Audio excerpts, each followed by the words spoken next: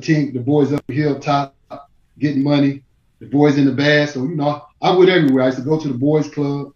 I played the hilltop, stayed with my cousin T under his wing all the time. My first little girlfriend was up there, so I stayed up there night and day like I lived at hilltop. You know what I mean? Smooth, man. So like other than running around, was there things like you kind of got into that kind of benefit you later on besides establishing no connection? So, like you run around a lot, but what early influences did you have growing up? Well, it was all street dudes, and that was one part of my downfall. You know what I mean? Like I would go up to Mallory's and watch the Armstrongs. I don't like to do that, but they was guys who worked the camp. Mr. Armstrong worked the camp. You did. So you had a lot of players up there. You know what I mean? And I got a lot of game from them. They had me running to the store down to the IGA. That's how I started getting money. And I go down there, get them. They tell me, go down there and give me this, give me that, and I bring back their change. All the cats was out there hustling, the older cats gambling. So I run down the street, get what they want, bring it back. That's how I started getting my little money. I keep the change from them. For them, they tell me to keep the change, And from there, it was influence from them, from guys running numbers, because we had Buzz Norman, we had Tony Green. Buzz Norman. Yeah. Oh. His nephews was, Tony and Mark Green, Tanya, his niece, the Marzettis, you know what I mean? So I've been around people that I've seen, getting money. And I whipped the Waldman, so when we used to pull up the Waldman, there would be so many nice cars pulling up, dropping the kids off. You know what I mean? So I got to see that, and we didn't have nothing. You know what I'm saying? We didn't have nothing because I didn't meet my daddy until I was in the 4th or the 5th grade. Well, I kind of want to get into that as well. So, like, what was it like growing up with like your parents? So, like, was it moms?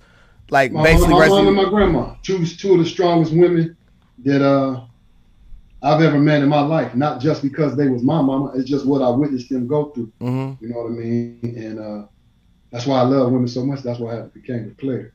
You know what I mean? So smooth, you smooth, man. You smooth, man. They were strong women, and they put a lot of principles in me, but they also pushed me around men, which you don't see a lot in this new generation because a lot of these young men are being raised by women with no male influence. So they picking up a lot of women characteristics. They picking up a lot of emotional shit, which is cool. Don't get me wrong. Right. But you still need some guidance from male. So it was a lot of dudes in the streets, whether they was athletes or whatever. They influenced me. Mike Worthy, Steve Cole, Jose Brigham out in Jefferson Township. The people that took me under their wing and raised me. Stoney, Chuck Stargell, the White Stargell. Stargell, fam.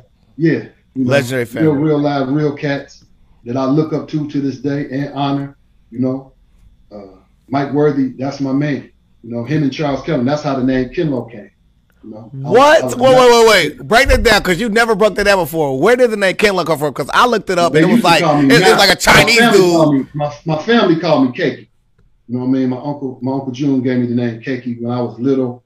I come downstairs, me and my little cousin Dion, we come in the kitchen for Christmas. Grandmama, they cooked the meal. I don't know no better. I go in there, stick my hand in the cake.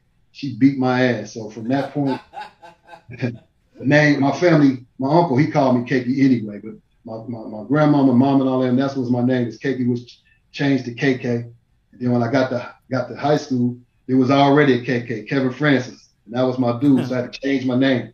So they used to call me Mal Nu. I was 6'1", 156 pounds. I was sticking bones. Yeah. Mike Worthy called me Mal Nu, but my favorite movie was The Greatest American Gigolo. And then at the time, the song was Gigolos Get Lonely Too by the time. Y'all young boys. But some of the people that's older out there watching, y'all will remember at the time, Morris Day, they ran with Prince. Morris Day? Yeah. Come on, man. I want Purple Rain, man. I ain't that damn. Y'all got all the platforms to download music. Y'all got all the platforms to download music, so y'all can get yourself up to date with the old school out there. You know what I'm saying? But Stoney started calling me Gigolo Jack, and it was a dude named Lou Jack on the stories that my grandma used to watch. So I used to watch that Lou Jack, and Stoney just called me one day Gigolo Jack, and then it went from Kinlo to Gigolo. Kinlo, this man, bro. Just checking in with you, King. Bro, so about what year is this? What's the time frame? Right? 84, 85. You know, this is all through my high school years. Yeah. 84, 82. Mike came out at 82. You know, some other two dudes took me under my wing. Daryl Perkins and Lamar Ellis. They died in a swimming accident, but they used me as their little punching bag because I was a little kid. I was young. You know, I was ninth grade, 8th grade. You know, and them cats was, man, they was the dogs at Dunbar. You know, bro, so like even when you was younger, bro, did you have a creative side? Like did you like art? Did you like design and shit? Listen, any of that? It was 13 of us in one house on Rebel. Yeah. You know what I'm saying? It was 13 of us in one house on Rebel. And I just knew I wanted better than what I had because we didn't have shit. You know what I'm saying? Though we had a house, we didn't live in Hilltop, we didn't live whatever. But back then, you never know because people was living in Hilltop and the Bads had just as much money as people living in nice homes. You know what I'm saying? Right. It was a different era back then. So no, I didn't have no creativity. I just knew I wanted something different. I didn't want to share clothes with my brother. I see my uncles and them stealing my mama's car, siphoning gas. I just didn't want that shit. So I knew I wanted to go to college. And the two reasons that I chose to go to college. Wait. People in my family that went to college. You know, everybody else was talking about going to get a job at GM, going to the Air Force, because you're talking about this the 80s. You know what I'm saying? I come out of high school 83, 84. So this area, they tell you, your parents are telling you, you go get a job. So you go to GM, you had all the plants, McCall, GM, you had Reynolds and Reynolds, you had NCR, you had a lot of working options without going to college that didn't require you to have an education. But I watched my cousin J.D. Grisby. He went to UD. He went to UD, so I watched him go to college. But my cousin Roydale was the real reason that I went. He ended up staying at my grandmama's, using the address so he can go to Dunbar. He came out of high school, I think Roydale 77, 78. So as a kid, I watched him. And then we took him to Indiana State. So he went up there to Indiana State with Larry Bird. I got to see Larry Bird and all them type of people when I was a kid, watched them. He was on the campus. He had walked on, or he got a scholarship for football up there. And I got to see that campus. Once I seen that campus, I'm like, oh no, I'm cool. I'm going to college. It's winning up here. I have my own freedom. You know, it's a whole nother life. And I really wanted to get away from the stuff we came. Now I had a decent lifestyle, but we just didn't have nothing. We didn't have what everybody else had. You know what I mean? And then when my grandmother passed, I had to go to Jefferson Township, and that was a culture shock for me because Jefferson Township was looked at kind of like upper echelon. You know what I mean? It was a good neighborhood. You know, we had a little house. My mama had a little house, and I hated it. You know what I mean? But you know, I had to go there for a year and a half, and it was cool. You know, is this in high school, Kenlo? High school. Yeah. High school. Yeah. I'm gonna walk you all the way through this pimping. We're gonna start it off slow. You know? Yes, sir. I'm gonna let you digest it all. Yeah. So, that's how we're gonna do that. But that's how it was. In high school, I ended up going to Jefferson. It was cool. I got to make the basketball team because the schools converged, Rolfe and Dunbar. And though I made the team, I would have never played. I probably would have just carried Stanley Knight's, Mike McCrae's helmet, and stuff like that. I would have played. I'd just been on the team. And definitely wasn't gonna play basketball. But I was able to play or make the teams out there in Jefferson. So it was a cool little experience. And Raynard Grover, C.B. Mitchell, them guys took me in. Then there was a lot of transfers that came out there. Carlton Miller, Peanut. So, you know, Jefferson started having some transfers. So it was cool. You know, my high school experience out there was cool. Beautiful women out there in the township, you know. And because I lived in the city, I was able to let these guys come into the city and kick it with Darren Burrs and James Moores and the Cantrells and Roland Jacksons, you know. And these were the bad boys at the time. So these cats, they couldn't come around them unless they was with me. You know what I mean? So yeah. I have a question. It was cool. So, like during that time, what were some of your early influences on fashion and also business? Because I mean, you are also a fashion. Back then, Peanut, fashion was driven by New York. We wanted to do everything we seen in New York. You know what I mean? At the time, rap music started coming around. A little bit of videos that you would see, a little bit of clips of the rap. So everybody, because it wasn't no internet, it wasn't no social media. So we all were influenced by New York. And then when you start getting some money, those of them cats who started getting some money, they was influenced by Detroit. but all of it really was influenced by New York. The whole world was influenced by New York. So at the time, we had some fly cats. You know, these are my partners, and they end up, you know, they was getting money at 15, 16. Frank Allen, Bo Winkle, Alan DeWitt, Keith DeWitt, you know what I'm saying? Todd Nettles. You had folks starting to get money as kids. We young. My boy Jimmy Boyce, God rest his soul. That's my partner. Yeah. You know what I mean? These cats Jimmy started getting money right after high school, but Frank and them, they said fuck school. You know, Lil Allen and them niggas was driving Cadillacs, Dookie ropes, cell phones, coming in, shutting down concerts. So that's when I really started paying attention to fashion. Fly is my dude right now. That young nigga used to be clean. You know what I'm saying? Yeah, Keith Strickland, that nigga used to be clean too. Tony Ruby, Mark Novell, Tony Ruby, and them was polo niggas. They was all going to Elder Beerman. So as I started seeing them put it on, you know, I didn't have no money, but I could put my pieces together. But I really, you know, I dressed decent, you know, and I should have won best dress at my high school. But they gave me class clown because, you know, I like to crack jokes and all that. But they gave my partner, I think Raynard won best dress. But, you know, I had a girlfriend that was giving me everything that I wanted. Them niggas, I was wearing YSL, Pierre Cardin. So she really, she married now, so I won't say her name because I don't want her husband to hate me no more. But she kept me so dressed, it was ridiculous. I mean, I had Pierre Cardin, Jordache, I had YSL, I had Sergio Tanishi. She had me in all this.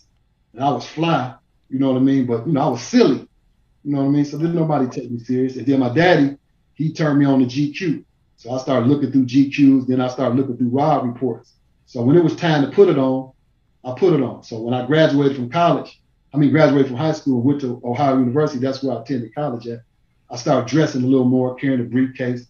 And my partner, Les Lackett, he used to be dressed. This nigga used to carry a briefcase with nothing in it, never going to class, always in detention. But the nigga would be clean with a tie on and the briefcase when I was at Belmont, because I went to Belmont too. And he never went to class, but the nigga would be clean. You know, Matthew Money used to be clean. You know, he a preacher now. So he used to be clean, dressing like a preacher then, always sharp, Stacey Adams. You know, so there was a lot of cats, you know. And then when I got to college, I started meeting my partners from Cleveland. Well, when you was in school, bro, in college, what did you major in, bro? I majored in management information systems, computers. Okay. You know, nothing. Listen, man, nothing to do with fashion, because at the time, some of the classes, the courses was offered in college. It wasn't offered. That just started coming around as of late. Back then, you wanted to go and do anything with fashion, you had to go to like a fashion school, like a, you know, two-year course. You go to the Art Institute. You go to the School of Fashion Design down in, I think it's in Savannah or Atlanta, SCAD.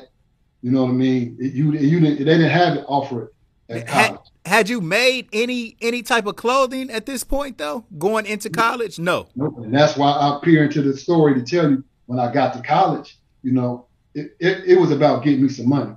So at the time, you know, I was trying to figure it out. So I was an RA, right? I was an RA. I had work study. I cut hair. Then I threw parties. So this is how I transited into T-shirts. I went on the campus one day to get some shirts made because they had an event called the Wine Fest. And this is my freshman year. Now I went to the military too. And I went from there and got kicked out. And damn, Kello. Listen, man, my story. Man, you're a real dog, bro. Fast forward how you got I canceled. went to the military. Wait. So walk us through boot camp first. I mean, look, I promise you, the part of the story you trying to get to, I know exactly where we going. I have you. I'm gonna make sure we get there. Let me tell you why I went. I went there so they could pay for college. Okay. So it wasn't the ROTC. Y'all gotta excuse my memory. That COVID be fucking my memory, but it was I can't think of what the damn program is called, but you go there, you go 2 weeks. Color guard. Not the color guard. It was the it was the guard. It ain't the color guard, but it was the guard. So yeah. Oh, the National Guard. The reserve, the National Guard type shit. National Guard. Yeah, there you go. Yeah, you go once a month. Yeah, the reserves down there. Yeah. My ambition to have paper sometimes didn't let me make wise thoughts. So what happened is I go to the military, and I'm supposed to get in there, and they're going to pay. They paid your tuition, so they only paid your tuition. And I think they gave you some money on your books. You had to pay your room and board, and then you go once a month, and then you go 2 weeks out of the summer, and you get paid. But they pay for college, so my mama couldn't afford it, you know. And my daddy, you know, he was getting money, but you know, he break me off, but I, you know, I was straight, to be honest, you know, because my daddy had it. So I get in the military, man. I'm running with a dude from Atlanta, nigga named Willie Gibson. And at this time, this in the 80s, right? So you didn't have to have credit cards, right? So I was a scammer for a brief time. So what happened? What was you? Hey, what was you doing, bro? Look what turn we took. I like that. I like that turn we took. When you're in the military, there's certain phases once you get out of basic training that you can go off the yard. You can't leave. You can't leave the base. So what happened? This nigga Willie was a genius. Like, we can go in the store and they could be like, Mr. Smedley, Mr. Johnson, your credit card number. At that time, you didn't have to pull out your card. You could just give the people your number. Right. And they type it in to the register, and it wasn't all that expiration date, all that shit you got to do. It wasn't that. You could just give them the number. This nigga used to memorize the numbers. You see the number, memorize it. So it started with us taking and charging people to use the phone. So what would happen is we sit at the phone. We didn't got these credit card numbers. We let you come to the phone. You pay us a certain amount of money. We let you talk as long as you want. Yeah. So we running it like that. So then I got more enterprising because I got to go off the yard first. So you had to get to the 3-phase. And I was stationed there in Denver, Colorado. I went to basic at Lackland Air Force Base in San Antonio, Texas. This hard, bro. So the reason why I wanted to get out, they didn't have guaranteed jobs there. So in the middle of basic training, they switched my job to a cook. So I'm like, I ain't be no motherfucking cook. I had took the test to be an admin. So them niggas was roasting me. So I had to go to basic training in Denver to learn how to cook. So I said, man, my mama gonna kill me, man. She didn't send me to go out here and protect the country as a goddamn cook. So, right. I ain't protecting America's bellies. Listen, man, this shit was terrible. Yeah, I'm thinking you want your cornbread, niggas, man. This shit was terrible. Man, we had a federal prison on the base for military. So them niggas ate there. Now them niggas used to give me the blues. They used to give me the blues. I used to talk shit because, you know, I was still funny and comedian. I'm cracking jokes, right? So here go the irony of this story. So now we selling phones. Now I'm going out buying liquor. So now, because they can't go out and buy liquor, I bring it back on the yard. And I think at that time, you only had to be 18. Now, if I ain't mistaken, you only had to be 18 to drink back then. You know, like I said, it's 80, 83, 84, 85, around there. So that's how I started making money. So now I had guaranteed pay. I never cashed a check from the military. I just send it home to my mama and tell her to do what I bought her a car, everything. I was making so much money on the yard. So we selling the phone numbers. Then we selling alcohol, right? Yeah. So we bringing back the alcohol. We going to the liquor store. You know, we own the base, so we getting at the base exchange. We getting liquor cheap. They don't know what it costs. So we might bring back Tanqueray and gin, Seagram's gin back then and Rose or whatever. Middle shelf. That shit up because they can't go. We tearing their ass up. Yeah. And my ass start going to get clothes. Now, this how I start looking into fashion. I seen Fly and Wink and Allen and all them cats. Talk that. And all these niggas with money dressing. So I said, oh shit, I got something for their ass. So now double belts was in, baggies was in, all this kind of shit. So I go to the Chess King and some of the other stores that they had back then, and I start bringing the clothes back on. We was buying all this shit off stolen credit card. So we wasn't paying for it was all profit. All profit, right? Right. So we That's entrepreneur. listen, man. By the time I do my job in the daytime and I get out that motherfucking kitchen, nigga, I'm a beeline out of there. I'm coming back with liquor, coming back with clothes. Then we letting folks use the phone. Oh man, we getting so much money, it's ridiculous. So now, you know, you only be in basic training for so long. So now we done ran this scam up, we done got some money. This is where we fucked up. These two hot niggas from Louisiana, they was about to go overseas, right? So they wanted to use the phone. So them niggas we used to call them niggas slept rock. So they sleep on the motherfucking phone talking to their bra. I said, man, it ain't that much talking to your woman. What the fuck can you talk about? Man, y'all be on here, you know. But I didn't know at that time that it was just keeping a tab on the woman so she wasn't messing with nobody else. See where she was going. You know what I mean? So these two niggas was from Louisiana. They was from New Orleans too. So they get on the phone, they talk all day. But before they left, these niggas tore their room up. So when they tore their room up, they shut us down, started inspecting to see what happened. So now they arrest these niggas for tearing up government property. They go back and for some reason they check their phone records because they was about to leave. And they try to see who the last person they talked to. They call it family. So some little girl, whoever they talked to, I talked to him yesterday. Then the person whose car we had was trying to find out who the hell been making all these charges. Right. Oh. So now we got to call everybody we know and tell them that they don't know us. The dude from Atlanta, his woman, her name was Bebe. I never forget. She said, I'll be talking to Willie and Kinlow. Gave us up.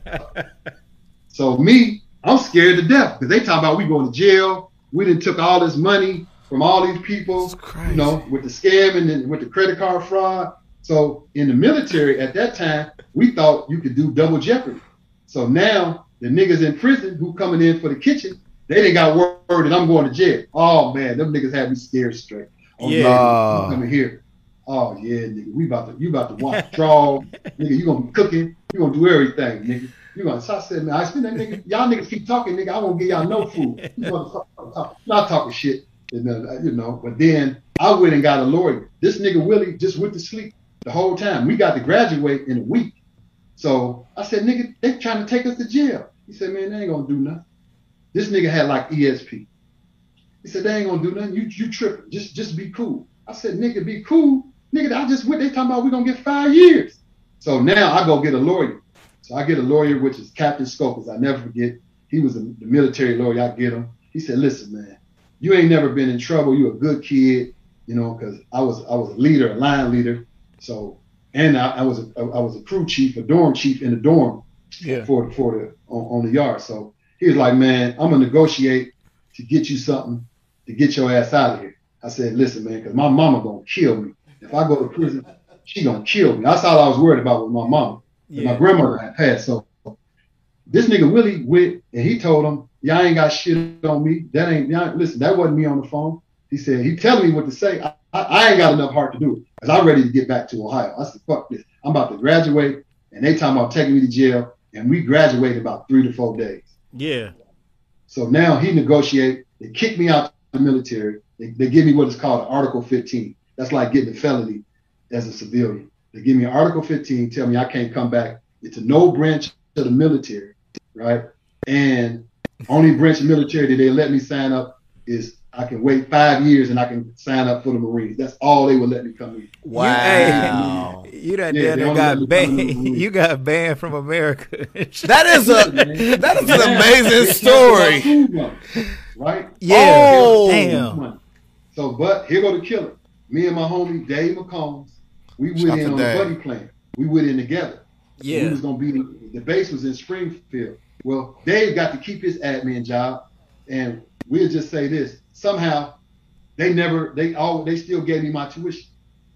Right. Oh. What happened with Willie? Did he just shout to Dave? Did he get that nigga went back to Atlanta? And when I moved to Atlanta, I looked for that nigga every day and couldn't find him.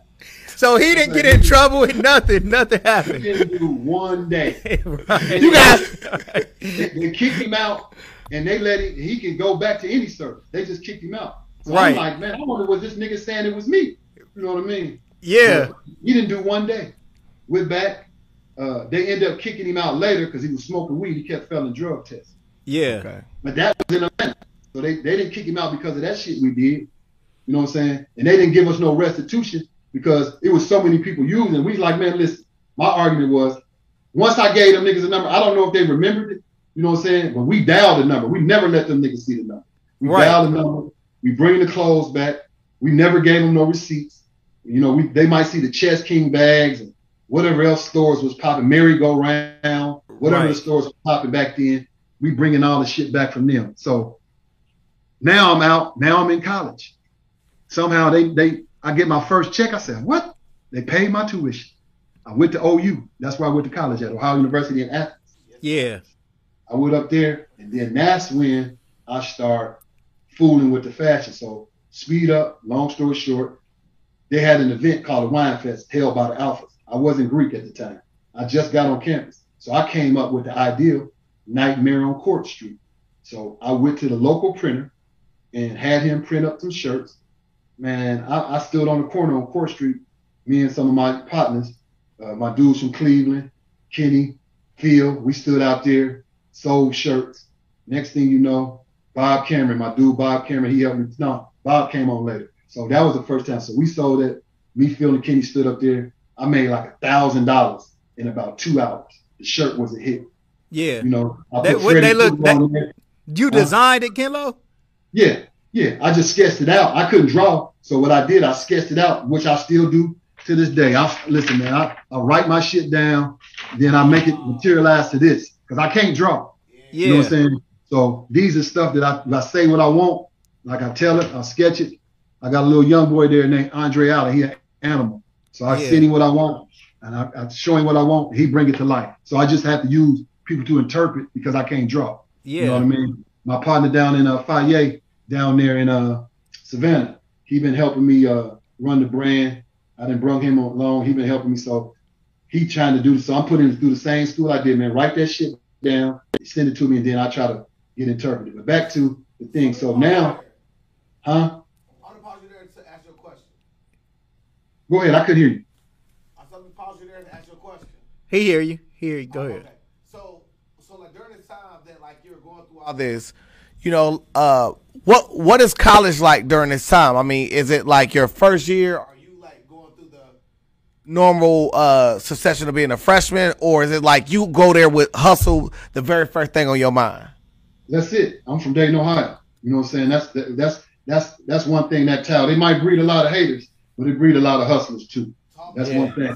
You know what I mean? That's listen, man, this is one thing I say, and I tell it to my partner Ryan every day. It ain't niggas like Dayton, women or niggas. As far as the people who, when we get out of there, that mentality that we have, it's not like you don't want to go back. But listen, man, let's face it. We come from nothing. Dayton ain't got nothing. You know what I'm saying? We had something when we had the industry that was flourishing, black folks doing well. Now, man, this thing kind of got poverty stricken. No disrespect to nobody, but it's got poverty stricken, and they don't give us the playing fields. They're not level. When I can't go in the bank and I watch a dude from Springboro go in the bank, we work, same credit score, this, that, because the color of my skin, I got to jump through 15,000 hoops to get this. They ain't got to do shit. And then you start seeing their backgrounds. They got relatives who work and they got this and that. We don't have that chain of opportunity like that. You know what I'm saying? And then some of us who get successful in that town, we don't reach out for us. You know what I'm saying? The whole goal is to keep us fucked up. You know, they take on that mentality from the other races, you know, because I got white friends, so I don't want to be talking crazy. And they Boy, I want to lighten it up on that note, too, because you said something funny in one of your posts. Where you said, you spoke about having a sucker attack in college. And can you please give us a story about when you had a sucker attack in college? Shit, which one? back then, you know, I was a player, but I wasn't the player that I am now. So let's go, man. Talk to the maturation process of becoming a player. Like, teach them how you went through your process, how you became a player. Well, the player shit really came, you know, my daddy always spit, you know, hollering player, you know, and Ani McCullum's daddy, God rest his soul, he had a poem that she gave me.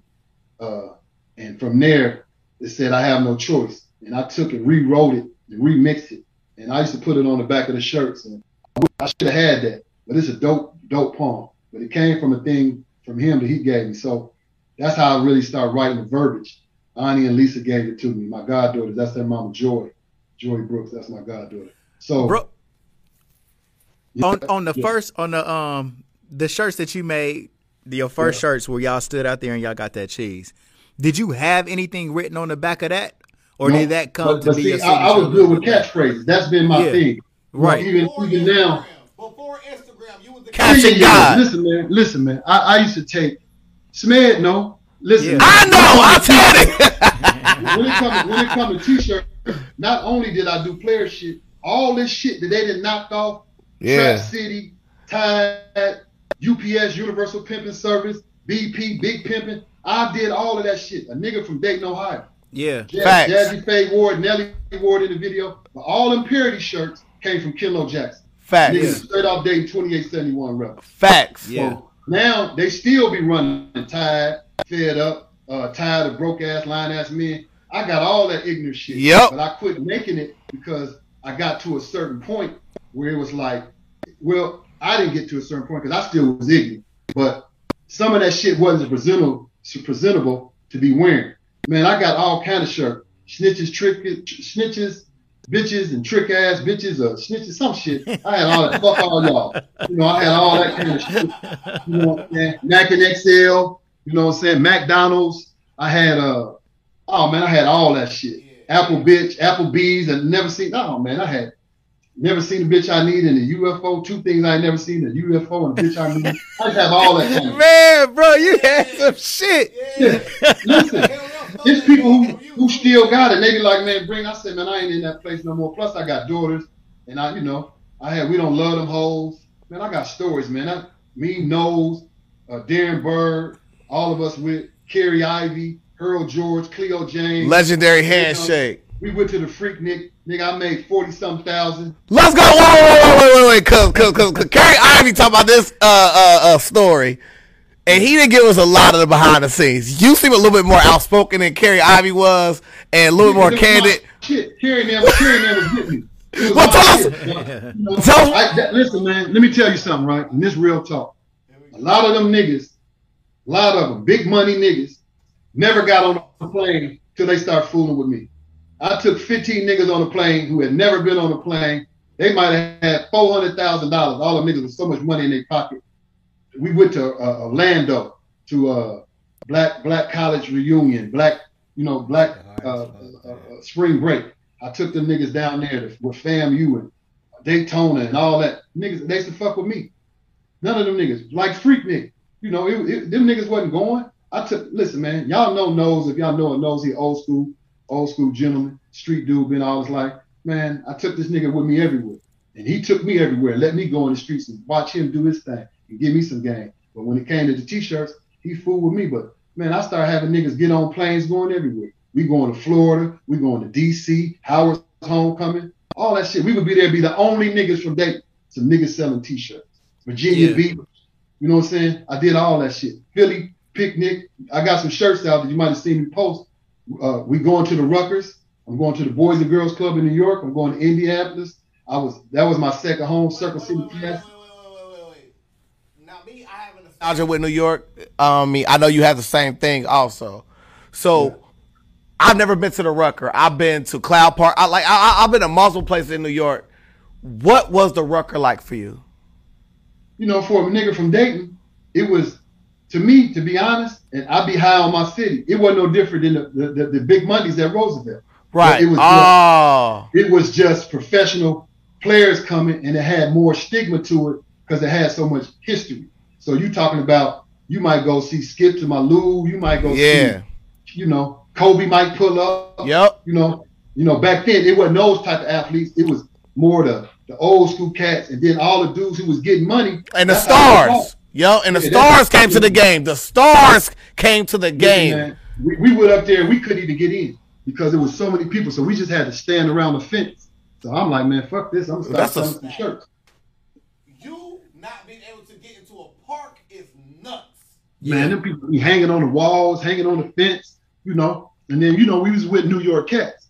Yeah. And at that time, I was running heavily with a lot of Muslims because, you know, we was on the tour selling shirts on the road. And I'm skipping all over the place.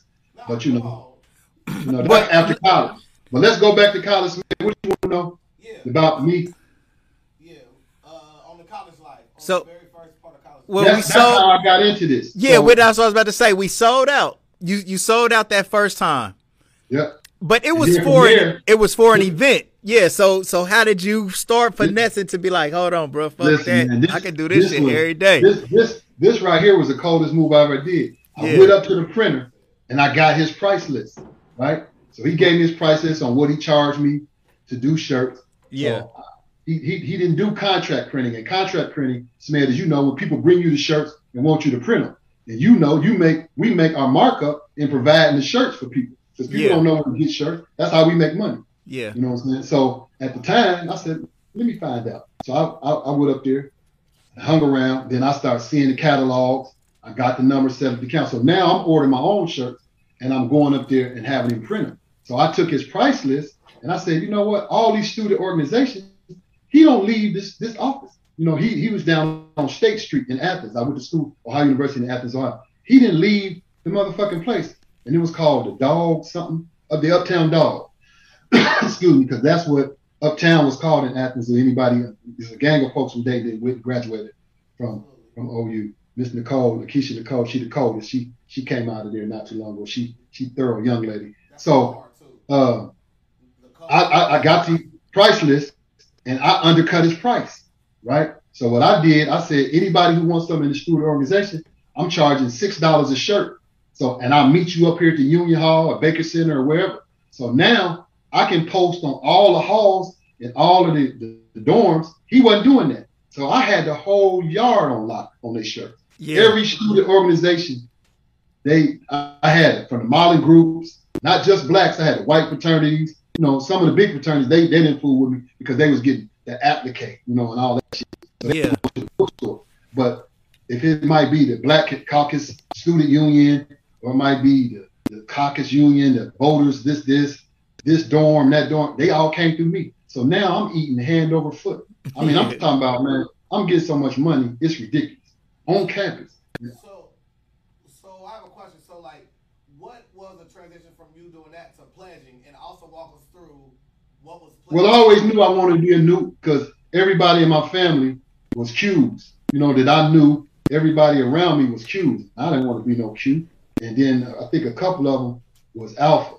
You know what I mean? So I seen how the Nukes was. You know what I mean? They was just so smooth. And that's the only choice I had to be. Like I told you, I transitioned to start fashion, to start dressing, you know, wearing slacks and shirts and vested sweaters. And that's when Plaids was in, and K-Swiss was in.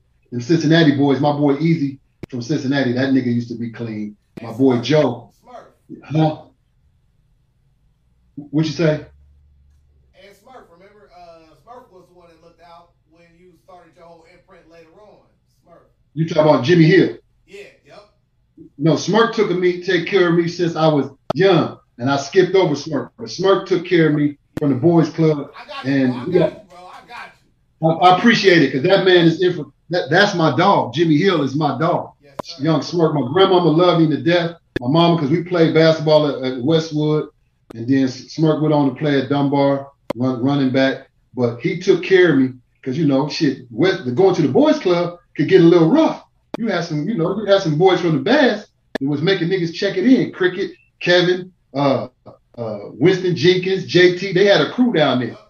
Jamat and them, the Reds. They had some niggas down there. Listen, man, they listen. Them niggas wasn't playing. You know what I'm saying? You know, you might go swimming, all your shit be gone.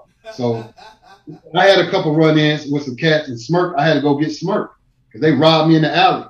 You know what I mean? And I wouldn't tell Smurf when I went back the next day. He wouldn't got my shit back because he knew the niggas. I mean, that's my nigga. Yeah, that's my dude. Smurf don't play the regular. And the nigga wasn't no bigger than nothing me. He had the heart of Germantown. You know what I'm saying? So I met a lot of good cats down there from Arrow, Butchie, you know, so I was like a chameleon, man. I was cool with so many Butchie wear. Yeah. Wearing S curl up top, wearing little bitty baseball caps. That's Butchie, bro. Yeah, we go back. So none of them niggas, they can't deny me because I've been there with all of them. You know what I mean? So I was a dude who could, like I said, I was a chameleon. I float in and out of neighborhoods. My mom was sick. I had to live in Parkside. So Sherry and Paul Harris was out there. You know, I think Daryl Brooks was living out there at the time. So I met a lot of people from time to time, just from, you know, where I be. You know, I knew all the hilltops when I was up here. Huh? But to me, what's dope was that, you know what I'm saying, even though you with your naturation process of going to old, you know what I'm saying, like OU, right? But you still brought your people along with it because that's where the whole Player University. Listen, I had all the niggas come to visit. All the niggas used to come up here. And that's where you came with the Player University because it's like, yo, my peoples can't go to college. I'm gonna give you a fictional college, and y'all go there now. Like, Ken Lowe, you know the story, Mr. Johnson. Bird said Cancun Memorial Day, bro. Listen, he said Cancun Memorial Day. We and listen, Black Beach. Listen, we've been everywhere. Me and that man Darren Bird, you know, we first got on the tour riding behind Too Short. Like the stories that me and Darren could tell, nobody would believe. Cause like we did it. We was two niggas. And Darren, listen, man. Darren coming on Tuesday, by the way. Wayne Lowe, all in cats. Darren next Tuesday. If you leave out here, go tell it, bro. Let me tell you this story about Darren and Stefan. And this coming up on this anniversary of his passing. So we in Virginia, right? We in Daytona Beach. And these niggas from Virginia knocked me off. The nigga Hank, I know this nigga. So the Players University is so hot, this nigga knocked me off. Yeah. So what happened is we on the beach, we see some people, they're like, man, we got them shirts. I said, the fuck y'all do? We just got here. We pull out, me, Darren, my cousin Ronnie, Wayne Lowe, Darren Bird, Stefan, and somebody else. That time it was just really us five. Ty Hill, Tony Hill, they was there. We had a crew with us. You know what I'm saying? Jerome Dismute. We took a gang of niggas down there. So they off somewhere on the other, Harold, Cleo, and them, they on the other side of the beach. We down here selling. So now this big nigga, I'm talking about, man, this nigga about 6'5", 325 pounds. A mountain of a man. Right? So that's why I say, hey, man, what the fuck y'all doing? So, you know, me, I'm having a fit because I'm like, hey, man, what the fuck y'all doing? But, you know, I ain't no fighter, but I'm talking shit. You know what I'm saying? Right. So I'm like, you know, so there is Stefan. So this big nigga, he said, this what we gonna do. You know, Darren a fighter, Wayne Lowe is a gorilla, you know what I'm saying? And it's just me and Ronnie. So we like, shit, we gonna fight too, because we was two niggas we could whoop. They had some little niggas, we could whoop them, you know what I mean? Yeah. So the big nigga, he said, man, y'all ain't gonna, what the fuck y'all talking about? This our shit. I said, nigga, who the fuck, your name ain't Kilo, nigga. The fuck you talking about? Facts. When it came to Talk that, Kilo. Talk that. Somebody knocking off my shit, I was a whole other person. Yeah. I thought I could fight. Like niggas said, I think I could fly. I thought I could fight. So Stefan go to the man and he said, this what we gonna do. And, you know, Stefan was short in stature. He wasn't no tall dude. Yeah. He went to the dude, the nigga 6'5", Darren Bird to tell you this when he come on. He said, this what we gonna do. I'm gonna whoop your ass. I'm gonna beat you up. And he said, if I beat you up, y'all don't sell these shirts. Y'all give us these motherfucking shirts. So the nigga said, you must be suicidal. Who is this little nigga? He said, this nigga must got a strap. He said, I ain't got shit with these, nigga, and I'm gonna beat your motherfucking ass. That nigga said, listen, man, ask Darren. So then Darren, you see Wayne, right? Them three niggas right there, because Darren at that time, he was young and in shape. That's all he did was fight all motherfucking day. Yeah. So they looked at they crew, and they had about 7 niggas. It was just us 5. But you know, them niggas, and then the nigga Hank, I was gonna fight him, because like, nigga, you know better. This nigga know me, we talk about events, everything, man. I couldn't believe he played me like that. So these niggas is from Dayton, though. They from Dayton, and they done. No, they from Virginia. Them niggas from Virginia. They from Virginia, but you knew them. I don't know. They must have thought they weren't gonna see us down there. Right. Check the motherfucking bag in, man. God is my witness. Darren is my witness. He'll tell you. Them niggas put the shirts up. Damn near gave them to him. Yeah. That's legendary, bro. Yeah, that's sweet as fuck. That's real shit. Yeah. So they knew, niggas, you know, them little niggas wasn't playing. Stefan wasn't playing. Heart of Gold said, man, I'm going to beat you up, and then you're going to give me that bag. He said, huh? I'll beat your little ass. He said, come on. So when I whoop you, he told me, when I whoop you, I want all them shirts, because I'm going to beat your motherfucking ass. So I'm like, damn. That's crazy. So now I got a little bit more courage. I said, yeah, nigga. Niggas know what it is. Yeah. Check that bag in. I'm talking shit. Now Darren then got riled up. You know what I'm saying? Yeah, I'm gonna hit me about 2 niggas and get out the way. I'm out of there. So I heard like there's 3 clothing lines, right? So like you had the Player University, which was a positive one, right? You had the Hustler State one that, you know what I'm saying, the businesses was like, nah, that's a little like it's too close to y'all selling drugs. But the one that I want you to bring back, if I have one to bring back, it gotta be Mac Daddy University, bro. I'm from that era. I need Mac Daddy back, bro. I will wear it. Shit's so funny because Make me the focal person. I won't wear it. Say Mac Daddy now, they be like, get your old ass out of here. I want to be that. I want to be that. I want to be that to this generation. And guess what? I never got to do it. So what I did was, because none of my partners went to college, like I said, all of them went to the streets. You know what I'm saying? Jimmy went to the street. Everybody that I came out and was around, Tink them, everybody was in the streets. And these are people that I ran with, you know. So I wanted my cousin James Moore, Darren, all them niggas, Kevin Bird, his brother, you know what I'm saying, Durrell, Yep. all the Birds, Chicken, Charles White, all these niggas was ripping and running in the streets. Them niggas was robbing, they was doing all kind of shit. You know what I mean? Mark Rutledge, you know, them niggas was Legendary Gorilla. family. That's the gorilla in the midst right there. Mm-hmm. Mark Bell. So all my partners was in the street. So I created a fictional university so these niggas could go. They didn't go to UC, they didn't go to Central, they didn't go to OU. Nigga, they went to the University of the Street. So I created Players U, Hustler State, and Mac Daddy U. And Mac Daddy U was the Notre Dame logo with an M and a D. And that's hard. I just never was able to get to it. And I started pushing Hustler State. That's what I came out first. And it was made, the company at the time, I called it BBS, BFS, Brothers for the Struggle. Mm-hmm. You know what I'm saying? That's what it was called. And then I think they had a rap group in Cleveland, this nigga named Trev. They had a rap group, something like that. And I had to change the name. So I changed the name and I just started putting Kindle on the shit. You know what I mean? So I have a perspective question, right? So if your first one, you know what I'm saying, which you really, you know, it kind of was, you know, like your first one that really didn't take off. And then your other one that kind of was. It took off. Hustler State. Oh, no. I'm saying, like, your first one thinking of the Mac Daddy one. And then, like, Hustler State takes off, but the Anglo fans aren't buying it, such as the people in the business are saying this is kind of provocative when it comes to being a hustler because it kind of gives the dark undertone of selling drugs. Well, that was the corporate establishment. Right.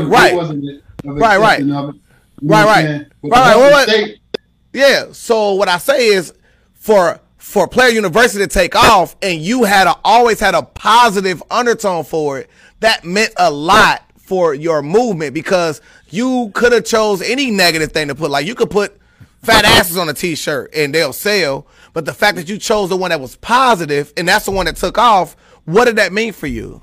Well, let me tell you this, and this is something I didn't mention. When I first started with t-shirts and I graduated from college, I was all about positive imagery. The name of my company was A. Kendall Specialty, Positive Imagery Through Apparel. I didn't even use profanity until I started working in my daddy's bar. You know what I'm saying? I got on the positive tip. So all my shirts used to be Malcolm X, Marcus Garvey, Martin Luther King. I was all positive, too black, too strong.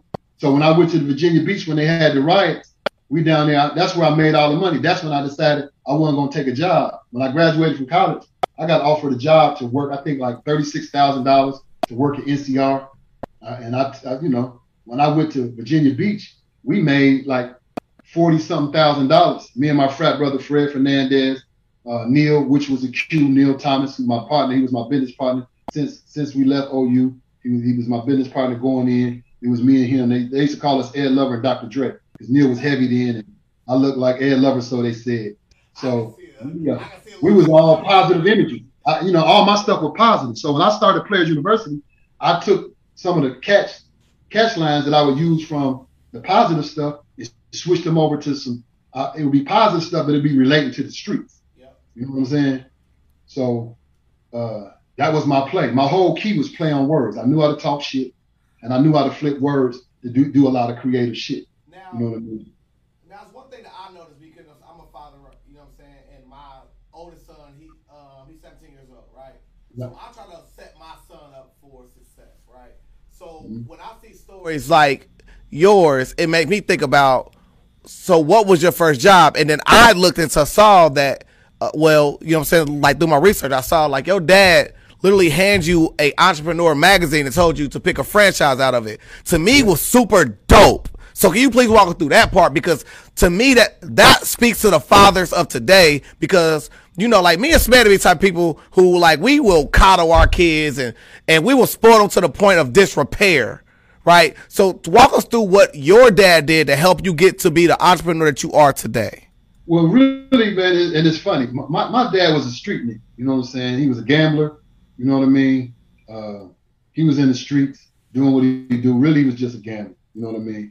and he was telling me, son, you got to get you something to have your own. You always got to have your own. It's cool to work for people. He said, but have your own. Find you something to do. And basically, he was really telling me, nigga, quit begging. That's basically what he was. You know what I mean? Real talk. Like, quit. You ain't gonna keep coming home getting these 5s and 1000s. You know what I'm saying? Doing this, nigga. You gonna get you some money. So he showed me. So what happened? He like my brother. His name is Kevin. It's Ella's son, who was a friend of my dad's. So Kevin was selling Lakers, and he was selling fake purses on Gettysburg, tearing their ass up. So the Lakers had won a championship. He was selling Big Kev. He was selling all this shit. I'm like, damn. So my daddy said, boy, get you some shirts, right? Start selling some shirts. So what happened was I had already sold shirts in college, and my daddy had told me, so he wanted me to get a franchise. So at the time, all the franchise you look in the back, washing cars, pet stores. I'm like, man, I ain't gonna ask this man for all this money. So what happened was I went back to school and I turned it up with the shirts. So now my daddy, I got a summer job. I had a BMW. I got a 320i BMW Gold BBS Pirellis. I got that summer, and it was all she wrote. So now when I'm riding on campus and all the folks want to do business with me. You know what I'm saying? In the windows. Yeah, because I had just had, before that, I had the Denzel Washington 78 Monte Carlo. It looked just like the one he had on training day. Yeah. I had the basket. So I was riding player whips, clowning. But, when I pledged, them niggas thought they was going to drive my car while I was online and tear my shit up. So I took it home. You know what I'm saying? You know what I mean? But my dad really instilled in me to have my own. And then being that I came from nothing and watched my mama work all the time, my grandmama work all the time, and everybody around me have the hustle. And my uncle June, who was that's like my dad, he painted cars and he was a mechanic. My other uncle worked. My other uncle was in and out of prison. You know what I'm saying? I seen what he was on. And, I went to start going to the prison at an early age. That's what scared me about Jig. Going through Lucasville and that motherfucking chair, that electric chair when you walk in. So that got me, I didn't want to do no crime. Then I seen Scared Straight. I wouldn't even steal now laters no more. Bro, let me ask you this. So you finding a way, like, you know what I'm saying, you getting a nice buzz going, right? And you getting lit, but like the first time that I really heard of you, bro, it was more like I'm thinking of you damn near as a celebrity, bro, because I think I kind of like associated you with Too Short damn near. Like, and everybody was just embracing you. And so for anybody that's got a fashion or clothing line or something, their whole goal is to get their product into hands of superstars like that and have them represent your shit, bro. So, man, how did it feel? Like, what was the first celebrity that you met that really, really loved your shit, that started promoting it on their own? You know what I'm saying? And then tell me about that. This is crazy. The first one, what happened is I got the store on Germantown, 4771 Germantown Pike, next to Spunky's. And my frat brother Ricky Pooh let me have a college night over there. And then that was right before he sold it. He sold it to Steve and Dwayne. And Dwayne is still alive. Steve is dead. God rest his soul. But they took over my cousin Sean Pierce. They own Spunky's at the Man, Sean, my bro. Let me have every Thursday. So like I said, I threw parties in college. So I threw college night there. Ronald Hunter was my DJ. I still got some old flyers because I don't throw shit away. I'm a damn near hoarder. But I got flyers and cassettes with Ronald. You know what I mean? So Ronald was the DJ. Darren and Kerry, they ran all the security. You know what I'm saying? Soul, Big Soul, all of them. Big Soul.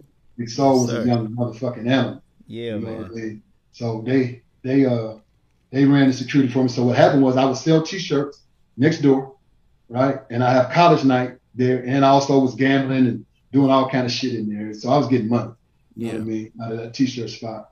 But I lost my train of thought. So, man, what the fuck? So we was just talking about how you finally morphed into getting celebrities to start. Dude. So now what happened was I run an ad in the back of the Source magazine. So I put this picture up. It was in black and white. It had Stefan, Earl, Cleo, Mark Bell, C.V. Mitchell, my little brother Iron. He was about 16. I put his little ass in the ad. So we had Cleo's car. I think he had a big ass Deuce. You know what I'm saying? Deuce and a quarter. green, I think, with the green top. So we went out there with the jerseys, got on there, and I even got in the ad. You know what I'm saying? I still had hair. So we got in the ad, we shot the ad, and we put it in the back of the Source magazine, right? So it was a little bitty ad because the shit cost about $600 to put it in the back of the classified. Yeah. Source, we couldn't afford an ad, but we hustled up the money to get the 6. Kip from Goody Mob, first nigga to call me. There was a celebrity. He wasn't even a celebrity then. Yeah. So from there, I met the nigga as Cameron Gipp. I used to call his house, talk to his mama. He'd pick up the phone. You know, it wasn't cell phones and shit back then. Call his house. He'd tell me he needs some stuff, this, that, and the other. So I sent it to Atlanta. So he was buying wholesale from you. I was giving it to him because I knew he was in the rap group. You know what I mean? And he was the first one. So then from there, I started catching on with the other me and Scarface got cool, right? So me and Scarface, he would call. He gave me his number. He said, "Man, send me that shit." So at that time, I wasn't selling. They were celebrities. You want to get it on their back, you gave it to them. Yeah, but he called you, Ken Lo, from your ad. Scarface called you. Call the man Brad. I call his phone. I fuck with his brother. You know what I'm saying? In Cincinnati, because like it was a concert in Cincinnati where like the crowd wasn't messing with it, and then they wasn't fucking with me at all. I sat back there. My nigga Fresh, the Smurf. Fresh is my nigga in Cincinnati who be throwing parties. Been throwing parties for years. Fresh had 8 Ball at NJG. No, that's the second time. He had Face up there. Yep. What happened was we come up there and I'm set up, right? Now, me and Face and his folks was cool. At Cincinnati. Cincinnati. Yep. You know what I'm saying? So Face man used to always tell me, nigga, when you blow up, nigga, I'm gonna come see you, you know? And that he was Jay Prince right-hand man. Yep. You know? Now I won't say his name, but that's my partner. But listen, he come check you. Them niggas don't play. You know what I mean? Yeah. So Warren, whatever, his Face brother name is Warren Lee. Warren Lee. So I tight with Warren. I laced these niggas. They would stay clean. So what happened was these niggas walking by me, not fucking with me. Right? So Face said, "Lo, come to the stage." This nigga brung me up on stage, stopped the music. He said, "This is my motherfucking man. He got his clothing line going on, Players University. I want y'all to fuck with it." After that, every Cincinnati nigga in the motherfucking town. Right. Yeah, cool. Bro, that's cool as fuck. That's when I man. first started seeing the influence of the artists. Yep. So Face was fucking with me before I even got in Foot Locker. I was just small. So then from there, Tommy Owens. Tommy Owens. Too short. Take me to Detroit. So what happened was it's a big party up there. So when we go to the party, Short performing. So he said he wanted me to meet Short. So we drive to Detroit. Tommy Owens. Yeah. The legendary. Man, big so bro. Tommy Owens is the reason why I meet Short, and Tommy Owens is inspirational to why I blow. So I give all the credit to young Al Sharpton of Dayton, Ohio. right. Legendary handshake. Legendary handshake. Okay, then. You know, that's my man. I always give it up to him. Like it wouldn't be no low without him. Real talk. So that's love. Once you got that relationship with Too Short. No. It's a whole story there with the video shoot. So this how I go. We go to the party. Me and Tommy go to the party. Man, hey, hold on, Killer. Man, shout out motherfucking Peanut, man. That nigga motherfucking goat. That nigga Peanut Pearl. That's extra information. Motherfucking goat, man. What the fuck? So listen, I'll be all over the place. Salute, King. I fuck with you. Yes, sir. Yeah, man. And any of my church people out here who see me cursing, I got to them around these young niggas. I can't get on here and get the freaking and pull it out. Yeah. He got to talk to people in the language they speak. You know what I'm saying? Yeah. Excuse my language. But no, seriously, we go to the party, and at this party, Michael Moore is there. Michael Moore is about to fight, I think, Evander Holyfield. Yep. Yeah. He at the party. He got a championship. They all come full short, and I meet Jalen Rose. Jalen Rose is in college. He a freshman at the University of Michigan. Fab Five. Yeah, 5'5", baby. They play. Who they play the next day? It was Indiana, wasn't it? Indiana, whatever they play. This is the introduction. So I meet him. I meet Michael Moore. I tell him I'm gonna give him some clothes. This, that, and the other. Right. So now I meet Short, cool. But Ant Banks take a liking to me. right? So Yeah. at the time, Ramon Dancy is my best friend. That's Short's road manager. So, but Ant Banks, for some reason, take a liking to, which, Ant Banks was a rapper. He was a producer for Short. So they said, hey, man, we shooting a video in about a week.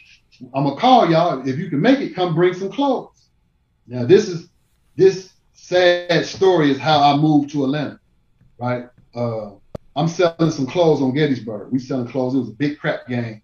People used to gamble out there in the corner, in the far corner going towards the dollar store. That's where they used to gamble. All the big time, Mr. Hunt, God rest his soul, Mr. John Hunt, Mr. Walker, my daddy, Ed Lee, God rest his soul, Ridley, all the big time money. The Willies, yep. Out there. Big Knowles dogs. out there, Daryl Brooks out there, all the niggas with money, right? Shine, Moon, all these cats out here gambling, right? Yeah. So these niggas leave. They all leave. So now when I come back, it's Donna Q, Chicken George, God rest. I keep saying God rest in peace to a lot of people, but Chicken George, Ant, my nigga Ant, he there. It's money there, but it ain't the big boy money. So these niggas come around the corner and rob the crap game. I'm selling stolen clothes. Only reason I'm getting down is KK. Y'all know little KK. That's Thomas and all them little brother KK. Kevin, not Kevin Foster. Not Kevin Foster. Little bitty KK. Short. Okay. 3 foot tall, really. All right. So, man, you know him, bro. Yeah, for sure. I know who you're talking about. Little bitty KK. Yeah. He Thomas and Keith Watson them. He they little brother. Yeah. We are. Yeah. So, and them two, rest in peace. R.I.P. So, I'm bending over. These niggas come around, instead of saying it's a stick up, because they would make it, these niggas come around shooting. So they come around, pop, pop, pop, pop. Y'all whole ass niggas know what it is. Everybody take off. 2 or 3 people get shot, and Duck Springer was there. Him and Brett, they had just came from the Silver Fox. Wow. Damn. And they was up there, and Duck was a basketball star back in the day. I'm teasing him because he got on these white boy sandals. What the fuck you doing with this? So when the boys start shooting at us, he take off. Duck get hit. We running side by side. And whoever these niggas is, they got mad. They lighten everything up. They not playing. They shot about 3 or 4 people. And then everybody else, they made them lay it down, take their pockets. So we keep running. These niggas keep chasing us. I got my little brother up there with me, Jay. My cousin Ronnie there. We keep running straight. My cousin Ronnie, he go across the street. So, but they hit Duck. And he said, Lo, I'm hit. I'm hit. I'm like, nigga, keep running. Don't stop. He bled out. Fell. He died in the parking lot. We made it all the way down to go towards Lori Sue. We jumped. So now my brother, he jumped over the fence and he bleeds. So I'm like, I done got this nigga shot because he ain't but 16, 17. And I got him out there. And these niggas, they stopped firing because we ran. And, Duck ended up passing away. So from that point, I told Ronnie, when we got back together, we walked up the street. We left our cars in the parking lot, walked up to my dad's bar and told him what happened. And then I called Herman Sutton and told him, man, that, because Herman, Duck was his man. So I called Herman and told him, man, they didn't kill Duck. So everybody come up there. I left.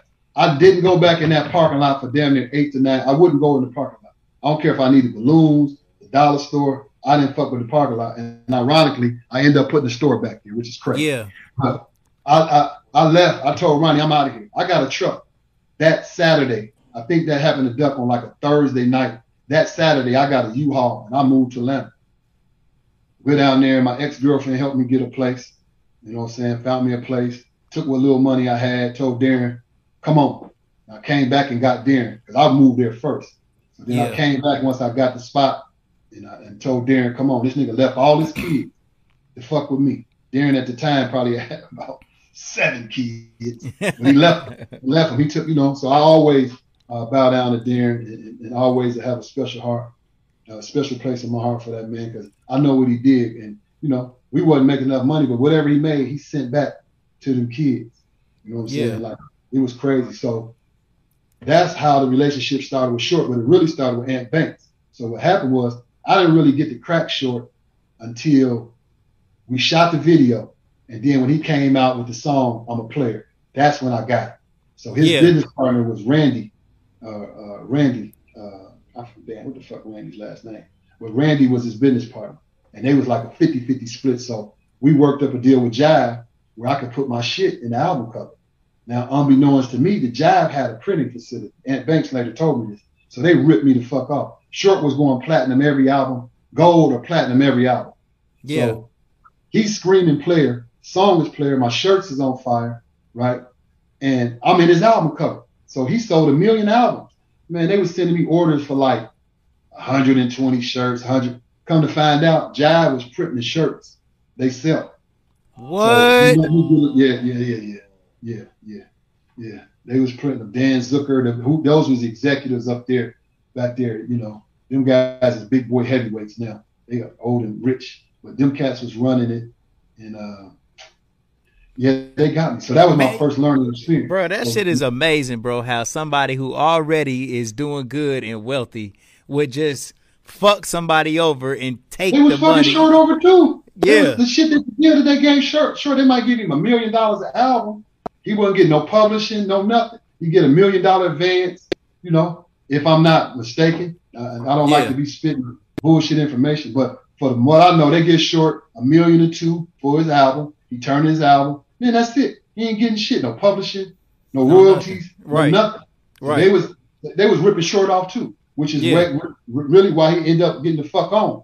You know, after he did so many albums, he got the hell on because, you know, Short was really living off shows. Short is one of the only artists out here right now. I done been around from being on the road with them and daring to tell you, that man can go out right now and go get him $40,000, $50,000 from Thursday, Friday, Saturday, and Sunday. Well, he get 100 now because he charging 25. Yeah. So he go get him 100 and that's it. And when he wants something, Short say, I'm gonna go to work. He tell his managers, I'm gonna go to work. I'm about to buy a boat. I'm about to buy a car. I'm about to buy a house. He go and work. But that man has been doing that consistently for the last 20-something years. Short can stay on the road Thursday through Sunday. Get him 100K. Listen, man, we talking about, it ain't like he got to go do a stadium or no shit like that. Clubs in Tennessee, clubs in Alabama, clubs in Mississippi. Oh, yeah, you know. And he fucked with the community, so they love Short. Toledo, Cleveland, you know, Cincinnati, you know. Man, give us a short story, bro. What's a good short story you got? They X-rated. You know what I'm saying? They X-rated. Yeah. They X-rated. I put it to you like this. Come on, man. Listen, man. At least tell it too short. Come on. Listen, that was about fighting. When Fuda was short, it's gonna have to be bras involved. Come on, man. Come on, man. Come on. Listen, man. Me and Short, we just kick it, you know, from time to time because, you know, I would go over there. Me and his brother Wayne Locust, cool. His cousins, twins. Like, it was like family. His mama made me come over there and eat gumbo, and I didn't used to want to eat it because I didn't know what was in it. And mama thought she dead and gone. But yeah, man, I go to the man's house. You know what I'm saying? Short fuck with me. Short don't fuck with a lot of people. You know, so we just reconnected recently through his cousin twin. So they gave me the address. I'm about to, when I, you know, after I get my health a little better and get more inventory, you'll see him back in it. You know what I'm saying? I got a relationship with Richie Rich out there. Richie Rich. Able to meet Bila, able to meet E40. You know what I'm saying? I just had a lot of debate. Debate took me in. You know what's real major to me though, bro, is the fact that like, it's cool that you met all of those people, but what's even more major is that you had the shit that they wanted. Like, bro, you had that real shit. Cause to me, I'm gonna tell you, bro, and I am not blowing wearing smoke. the Hustler I'm State. not blowing smoke. Wearing the Hustler State shirt as he's saying this, by the way, guys. To me, Player University absolutely is the best shit ever. Like, I don't think that there is I don't give a fuck if we talking Carl Kanai, we talking goddamn Fubu. I don't care what it is. To me, Player University is the representation in the heartbeat of the street, man. Yep. Like, bro, and like I'm telling you, I looked on my profile, man, on Facebook, but for every time anybody ever asked me what school I went to, I tell these niggas I went to Player University. Let's go. I tell niggas I went to Player University. Bro, I swear to God, bro. You took a lot of game from me and got a lot of money, nigga. You better say that. Man, real shit, bro. Like, I just look at the shit like, man, to me, I don't think that nothing can fuck with you, bro. You know what I'm saying? Well, I thank you for that, man. Because listen, man, I'm watching what you do, and like I don't have no problem. Like me and you always been cool since you was a youngin. You know what I'm saying? When you was just doing the gold, this is before you started doing the t-shirt. And anybody will tell you, you can ask anybody. If they ask me who I'm gonna send to the t-shirts, I'm gonna go holler at Smith, or they're gonna go. I'm gonna send them to Coach Red. You know what I mean? Yeah. Those are the only people that I fool with people who would fool with me. You know what I mean? So I don't have no hate in my blood about that. You know, it's some niggas who they be hating, and that's cool. That's understandable. I would hate me too, but you know, that's just not my pedigree. You know what I mean? So, you know, that ain't me. So watching what you do and how you done catapulted, doing the shit for Kanye and doing all these contracts and doing all these rest in peace shirts and stuff like that. You know, I like that. You know what I'm saying? I like that. So to me, bro, I know how difficult it is because to me, I think that it's different from what you do compared to what we do, because pretty much, bro, if somebody comes to us with an idea, you know, something that they done already came. When I moved to Atlanta, that's how I used to try to get relationships. That's why I did contract. So for sure. That's how I did all the artists. That's how I developed the relationships with doing stuff for Carrie Hilson. I did Beyonce shirt when she was doing a party for her at the skating rink. All those relationships, I would try to use them to let them carry on to wearing my shit. So they, you know, Polo. Right. I did all his stuff. Zone 4, which is Bernard Parks and DJ Toon. That was their record label. Yeah. So you customize. I saw a Lil Jon jersey on eBay that was up there in the price. From me dealing with the source, I end up like I said, it was Gip first.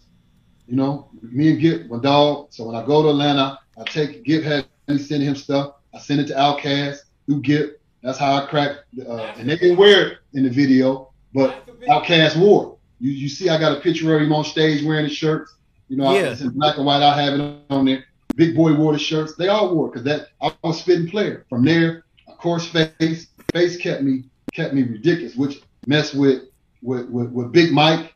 Big Mike ended up having a baby by my cousin Ebony Burks, one of the coolest songwriters. She's still killing them right now. Yeah, she is, man. BMF, she done wrote for everybody that we listen to.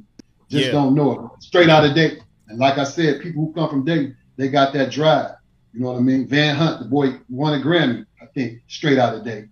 You know what I'm saying? It's a lot of folks that came out here that don't play. Man, they saying Darren Bird saying Alabama with Bone Thugs and Harmony. To me, it's saying Greg Street. When he come on there, how them niggas did a seance, and me and Darren was scared as hell. These niggas was doing that Ouija board shit off of my room. I said, man, what the fuck are these niggas doing? You know what I'm saying? I said, Darren, what is they doing? You know, I'm gonna run behind him. You know what I'm saying? Shit, he was like, man, I'm not fucking with that shit. That's some voodoo shit. Nigga, shut that door. Yeah, man, them niggas, hey, man, all kind of crazy shit, man. Ramon going around looking for brides, knocking on doors, got me and Darren going from them. We in Detroit. This how me and Big Bob, his birthday was just the other day. And Big Bob is Jermaine security. Well, these niggas came into the room, to the bathroom, and Short was in there, and they told nobody out. Nobody in there. Everybody got to get out. Well, Big Bob, 6'5", 330, big, you know, he's security, straight out of St. Louis. He throws the nigga out. Man, he threw the wrong nigga out. This nigga was like that nigga in Detroit. He came back with pistols, niggas, everything. And guess who only one person got a pistol? Was me. 38. I got a little bitty 38. Right? Big Bob say, Low, give me the pistol, because the nigga say he gonna kill Bob.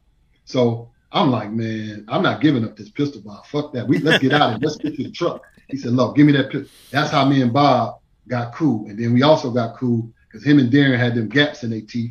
And them niggas had a gang of kids. They related. So when we went on the road, them two just connected. And then he'd take Bob. Bob would take Darren to do security jobs with him without me. You know what I'm saying? Like, he'd go on the road, do shit, or just around the city.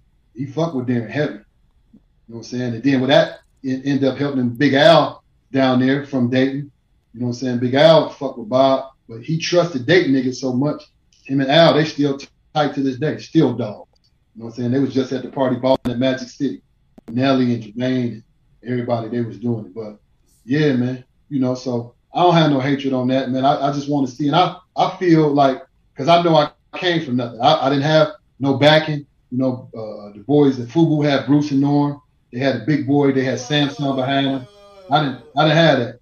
I had a trunk, popping the trunk.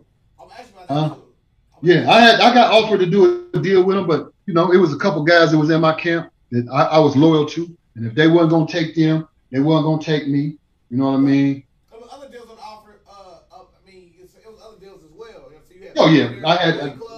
You had Cool and you had FUBU. The dude Mike down in Virginia Beach. You know, he had RP55. Now he got Billionaire Boys Club. He got Hustle Gang. But you know, Mike, he was probably gonna give me the best deal, but I don't want to live in Virginia Beach. You know, I'm getting money as an independent. I'm still doing about $2 to $3 million a year, and I can do what I want. I'd hired all my partners. You know, Smacks, Player Pete. You know, Tim Gray. I was paying the secretary to do nothing. She getting $48,000 a year. We was cool. You know paying the secretary to do nothing. Yeah. Do nothing, man. Hey, man. Right. We just had a ball. You know, Player Pete, Smacks, they was my youngins. I had Big Nutty. Man, shout out to Pete Dancy, man. That's my bro, man. For real shit, bro. I'll ask you a question. Is he from the View? Because I argue with Pete and say, boy, you from Yale. Only person for the View they accept class Yale is Princeton, is Ronnie Foster. Foster, they view Pete, you from Yale. You and Jimmy Boyce. But I used to joke with him all the time, but they from the View. You know what I'm saying? So that's my man. So yo, I got a question.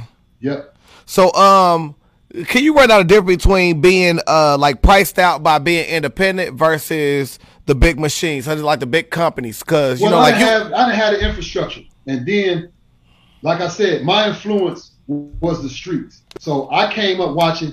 If a dude hustled up $1 million, he threw the $1 million back in the street, and he got back in the streets. Yeah, back in the streets. That was my downfall because, like I said, my daddy was a hustler, and the way he thought. His way of thinking was get money and you double up, son, put the money into it, hustle up, get some more. Because he thought, and he gambled. So my daddy took conservative bets. His bets that he take until he stopped gambling as a race, his bets he booking to give himself the best odds.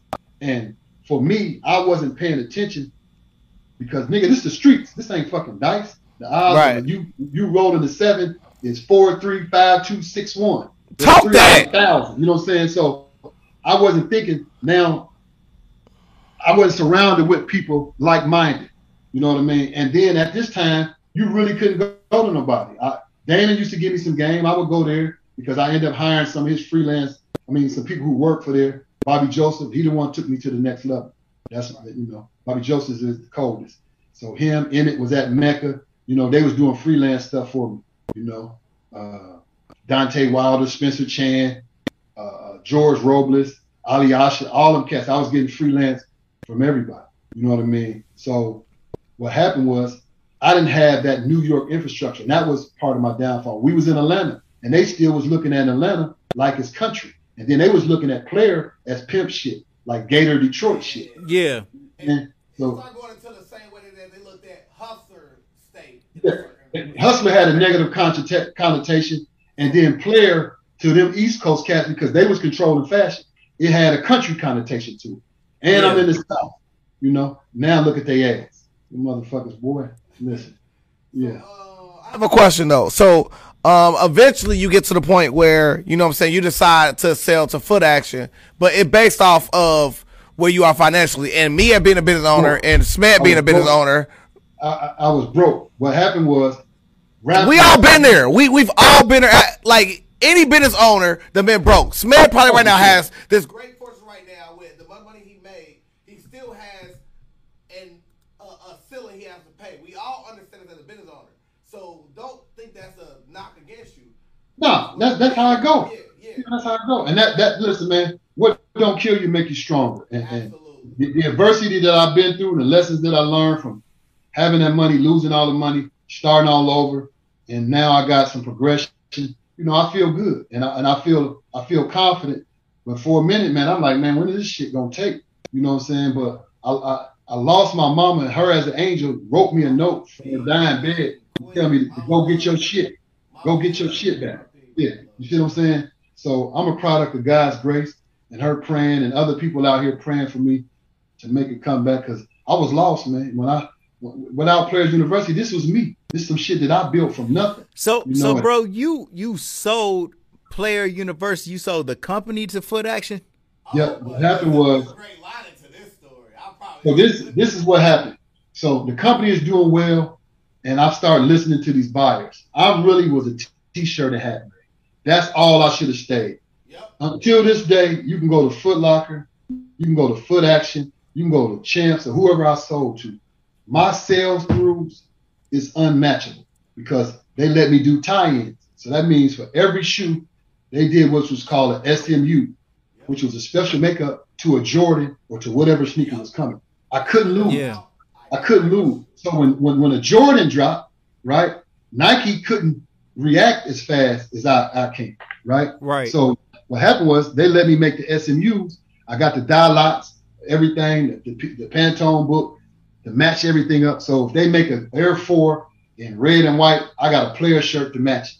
Yeah. So, and all the key doors that I was in, from the Greenbriers to the stores in Chicago, to Houston Galleria Mall, to the Dallas Mall, you know what I mean? Memphis, I'm in all the key urban areas. That's when they describe the business as being urban businesses, which meant black inner city business.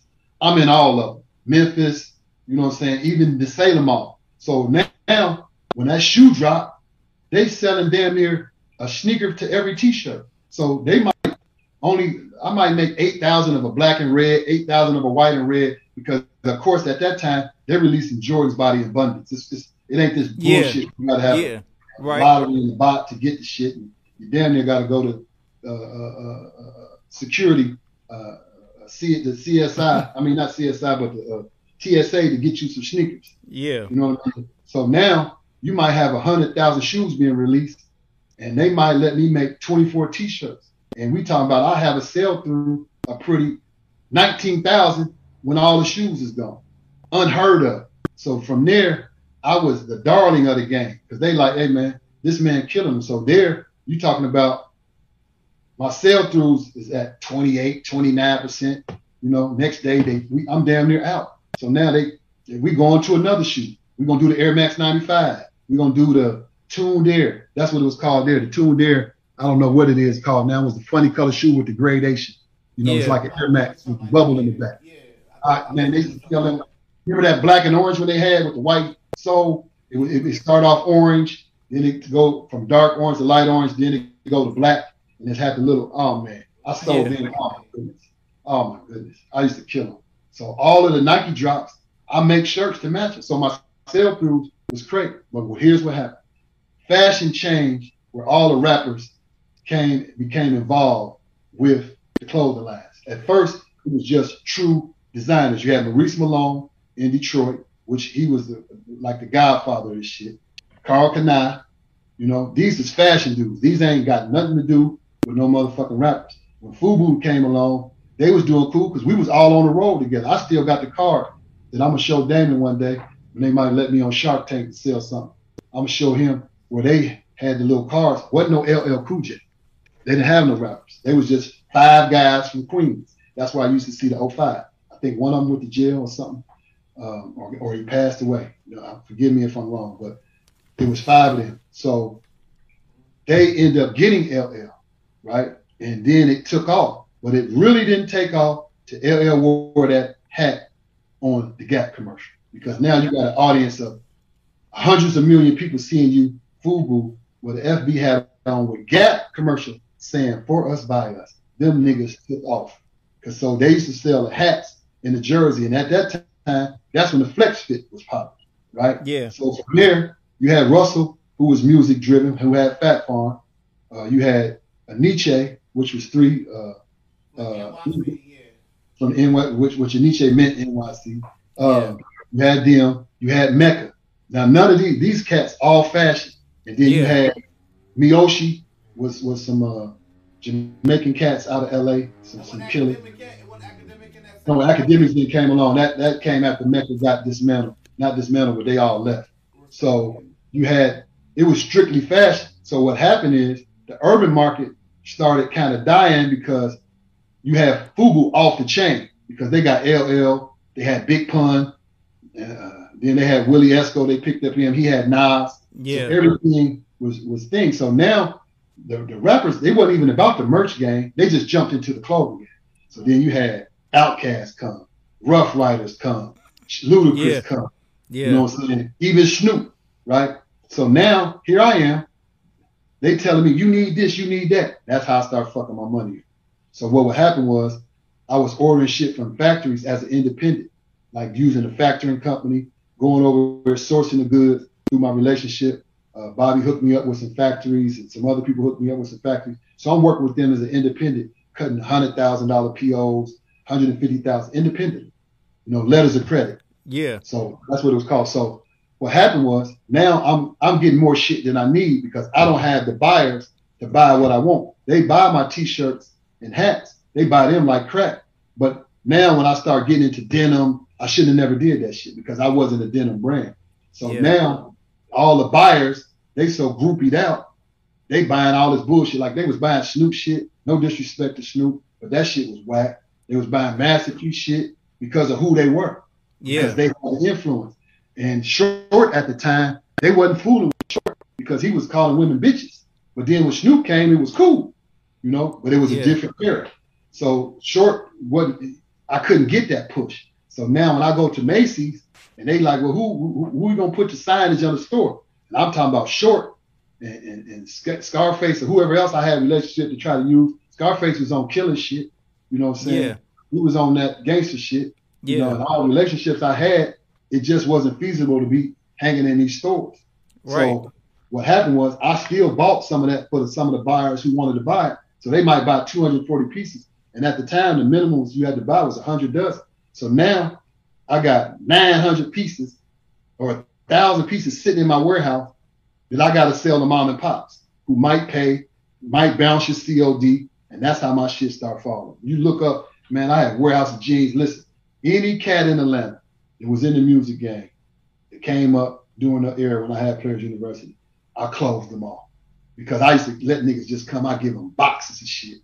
You know what I'm saying?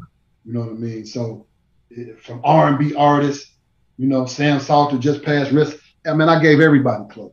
Everybody, you know, Outkast, Goody Mob, Jim Crow, everybody, you name them. I gave them clothes. Trying to rap. I have a question. Yeah. So, like in one of your Facebook posts, you spoke on helping people out, but when you need help, they're not there. Like you're there when you're up, but when they're down, or vice versa, it's like they don't really have that infrastructure to help you. But you learned a valuable lesson in business that helped you today. Can you go into more of that? Well, you know, I just learned to visit. When somebody can't benefit you, which is life, they don't need you. And then they get convenient amnesia. I think I said that in the post. You know, it's a lot of things that I did for folks, clothing them. Now, I will say this. My real cats, I can pick up the phone. And when I was going through this situation with COVID and pneumonia, them niggas were calling because somebody put a rumor out in Atlanta that I was on life support. And I said, nah, nigga, I'm on child support. I ain't on life support. That's a bar. That's a bar, bro. That's a bar. Yeah. That's a bar. No, That's a bar. Thank God that I'm here. Lord, thank you. But yeah, they put that out. So I got a lot of calls from a lot of cats that really touched me because they, you know, they reached out to me and like, you know, it wasn't just no, you know, they was concerned. Yeah. So there's some people out there, and you know, pretty much all of the dudes, you know what I'm saying, I can go back to. I had talked to T.I. through Pretty Ken not too long ago. I sent him some stuff, you know what I'm saying? You know, now I got avenues now to try to send stuff to these cats who I come up with, to their artists. You know, me and Coach K is all right. That's my dog. You know, Kev from Indianapolis, me and him been cool. He worked for Allen Henderson with Hindu. So, you know, if I find something, because Yachty wanted to do this shoot with me and the fucking factory was, COVID came. So I had to get the shit. So he wanted to do a shoot because he was doing a thing with Netflix. And his dad, Shannon, who's a photographer, you know, he used to rock my shit because he rolled with Dungeon Family. So Shout the out to Dungeon situation, family too, man. That's the legendary situation now family here, with man. with Player University? I mean, you sold it, but is the contract Got it up back. and now you can bring it back? No. Oh I yeah, got it yeah, back. yeah, yeah, Listen, yeah. man. It's a long story. It's Remember a I long told you story. my mom told me she wrote from her deathbed, go get your shit back, son. She didn't curse. She Right. said, son, go get your stuff. That's the only thing. So what happened was, listen to this. This is how God worked. Yeah. I emailed him and kept emailing him because I was my primary caregiver for my mom. That's what made me come back today. I let my house go, you know what I'm saying? Let everything go. I was damn near about to lose it anyway, so I let it go. 5,100 square feet. That's what I had built from the ground up, straight out of Dayton. So if I could do it, anybody can do it. So, say that. Come back. I left everything, everything. Put all my shit in storage, furniture. Came up here to take care of my mom. Watched my mom go into her demise and passed on, transition over. Yeah. And she had left me a note, and I'll probably read it. I only read it on her birthday, September the 24th, and it'll be 4 years this year. No, 3 years. I think it's only been 3 years she been gone. So she told me to get it back. So I had been emailing her. She told me while she was sick, yeah, try to get it back, get it back, get it back. I said, all right, Mom. So they never answered. And if they would have answered, I'd have been like, how the fuck I'm gonna pay them anyway? You know what I'm saying? I just sold it to her for $2 million, but I took the money over time through a job, consulting, and points. That's what it was worth, the whole deal, $2 million. They gave me some money up front, and I took that and paid everybody else, which was dumb. Should have filed bankruptcy and then waited and did the deal. But no, I did it dumb. I bought that, and I got a 72 Cutlass. It's in my cousin's garage right now. That's all I bought, $6,500. I paid everybody I owe, and then that's all I got. So then I got paid $150 a year for my job. I got points. I got some other money. So that's how the deal ended up. So they gave me like a fee for the trademark. Yeah. You know what I'm saying? And then they gave me the salary and points. So I might get I got $12,500 monthly. That was a contract, so they didn't take that out. So that paid my salary a month, $12,500. All went to me. I didn't have no staff. And then I got points for what we sold. So, and the shit still was selling. So on my points, I might get another for the quarter. I might get another 30, 40,000. You know what I'm saying? Maybe 50, depending on how much we buy. But I had a buyer who started hating. They got this chick in there. She started hating because I could have been making 100,000 because I could have been in every door. You don't need to be in every door. So she cut me back. So the more doors I was in and more stuff I was able to sell, the more money I was made. Right, because of the point system. Yeah, the commission, the points on the thing. Yeah. So from there, they end up filing bankruptcy about 18 months into the deal. So now they owe me money. So now I had to take the money that they owed me left and sell it for like a quarter on a dollar. So I think they might have owed me, I don't know, 1.5, whatever it was. The most I was going to get by selling it a quarter on a dollar was probably like 350,000. So I took that, and that's how I opened up my sneaker stores, Classic Soul, and fuck that money off. You had multiple stores here, and you had stores in Atlanta. Yeah, I had 4 stores in Atlanta. I had one in Camilton Road. We had one in Buckhead. We had one in Buckhead. That was the signature store. And my partner was in them stores was Jaha Johnson, which is a music executive who managed Usher. I had Warren Campbell, his wife was in Mary. All 3 of us, we owned the first store. And then the rest of the stores, I can't be in a partnership because I'm hard-headed. So I opened up another one in Little 5 Points, Camilton Road, and that motherfucking money maker in the West End. We used to have security in there on the weekend. That shit used to be ridiculous because we was getting that money. You know what I'm saying? Is that when you also opened the one up in on Gettysburg too? Yeah, always. Me and Stefan had inner city communication. Yeah. And I had the Players University outlet. So all that shit in my garage, I can bring home and now start getting rid of it because now it's my hometown. Nobody support me like Dayton. So listen, that store made so much money. I used to be taking $30,000 down the highway driving because I couldn't get on the plane. I wouldn't get on the plane. So I just drive it. You know, we keep the money. We was making that much money. Jano ran the store. Jano, shout out to my bro. Yeah, Jano always been riding with me. That's my dog. You know what I'm saying? He didn't put up with me in all my fucked up ways. And I put up with his fucked up ways too if you listen to Jano. But yeah, that's my pot. So like before we leave out of here, because we got a couple things we gotta hit before we leave out of here. It's a couple things I want to hit. Oh, go ahead. But one thing I do want to know is you did. So this all came full circle where you got it back though. Yes, I end up continue to keep emailing this, the legal department. They never respond. So this is how the story goes. It was a young man who was a kid in Dallas who worked at Foot Action. Yeah. Right? His name is Izzy Arteaga. So Izzy was coming up in the ranks. So what happened when they shut down, Izzy, I think he went to work somewhere else. I think he might have worked retail, but he was in corporate. He was like a young buyer. I think they had set him up to be a buyer at Foot Action. He was coming up through the ranks, but he was hella young. So me and Izzy became friends. You know what I mean? We talked about everything, child support, you know what I'm saying? This, that, and the other. That's my daughter. Went to his wedding. So what happened was I used to sell to Man Alive. And the boy Clinton Coble was the man at Man Alive. Clinton owned all the insurance. The rich light-skinned guy that y'all see on all the insurance thing for State Farm. He owns the State Farm franchise. Okay. Clinton Coble. So Clinton used to be the manager at Man Alive. So he was pushing for me. So me and the Bublics, that's who owned Man Alive, we became great friends. You know what I'm saying? So what happened was they wanted to hire somebody. And they somehow had got in touch with Izzy. So they come to me to be like, if you said we hire him. So I said, of course, that's my man. And he great. He do a great job. So he ended up moving to Indiana, working for them. And then from there, they got bought out by Finish Line. So I was very influential in him getting this job. So this transition to him being the VP at Champs, you know, that was in the Foot Action family. He worked at Foot Locker. He was a man. So what happened was they wasn't returning my call. So I called Izzy like, listen, I found his number because we hadn't spoke. I went to his wedding when he got married and we hadn't spoken in a while. Because I told him what I was going through and, you know, I kind of disappeared, was doing some stupid shit. So I kind of disappeared from everybody.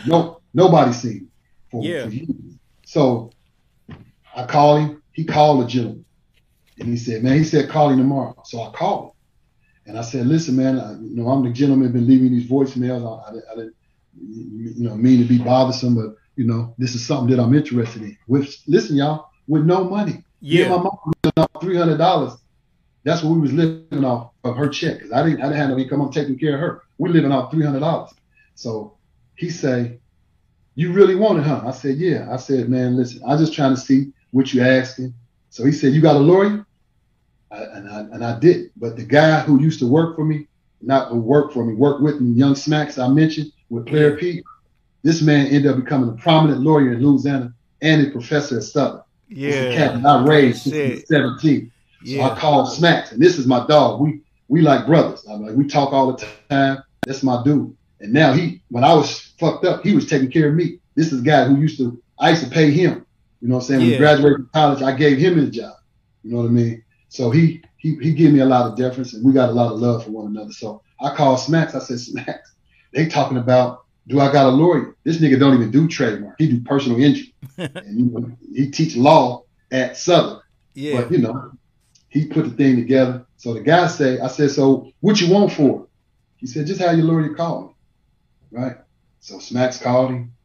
He said, this your lucky day. He just let me have it. He said, it ain't worth shit to us. I said, huh? Because at first they was trying to sell it and nobody would buy it because they was trying to do this shit for years without me. I said, listen, man, y'all give me a consultant fee. I'll come in and help y'all. Let's bring this shit back. They didn't want to pay. Foot Locker didn't want to pay. They like, nah, we're going to try to turn it into a basketball brand. I said, man, that shit ain't going to work. Right. And Izzy he might be listening. Yeah. I told him I was doing this because he got to do a show in Atlanta yesterday. So he called me about hiring some models and some general staffing. So I told him I got to do this podcast. But this is what Izzy did. A lot of that shit that I used to write on the back of shirts, he cut the phrases down. So he had the SMU program. This is where we come from. He gave that shit to Nike. So if y'all started noticing, maybe over the last probably 10 years, really, Nike started getting real edgy with their shit. Yeah. Yes. On their shirts. That come and it's inspiration from Kimlo. And I know what Izzy was doing. Yeah. Cutting my shirts down because, I done wrote 1,000 shirts. So you can just take it like my relentless pursuit of playerism. I got that on the keychains right here in the bag. So all this is one poem breaking down. Talk that! when it comes to this game, I'm relentless. By any means, I play the game at all costs. It's one poem. Yeah. Right. Yeah, but line by line, we just taking one line out of your poems and putting it in there as a phrase. That's hard. That's hard, bro. Right now. That's hard. That's hard. I'm in Foot Locker right now, man. This your shit. They just taking it and making it one-liners. Yeah. But first, some of the stuff I used to write, they said it was too edgy. So they used to make me tone some of that shit down. Because, you know, depending on what mood I was in, what nigga that made me mad, you know, I spit a little venom, you know, and talk mess on the back, you know. And that's just how a lot of the game came on back. It just came from life experiences. You know what I mean? Some chick didn't play me, so I gotta spit this. So wait. So like, speaking of Nike influence and your creative influence, I thought, because, you know, like a lot of our basketball players that come from here, they don't tap back in with like the soil for real. Like they may go for the bigger brands. I feel we missed the opportunity when it came to Norris Cole, Daquan Cook, Chris Wright, and Obi Toppin. But they should have all been rocking Player University, bro. But let me say something. In their defense, respectfully, I wasn't popping then. I didn't have a brand. When all them came about, I wasn't popping. They OGs was. They OGs, no? Like, well, you know, listen, let me say this now. Kerry Ivy could have tapped Daquan on the shoulder. But I didn't have a brand. I just got the brand back 2 years respectfully, 18 months ago. I ain't even got a 2-year anniversary on having this thing back. Okay. Yeah. So let me say this. My basketball teams, I could have took them cats. I took them to Atlanta, and they demolished niggas. You know what I'm saying? Yeah. Speaking of which, Deion Cash was on that team, which was animal.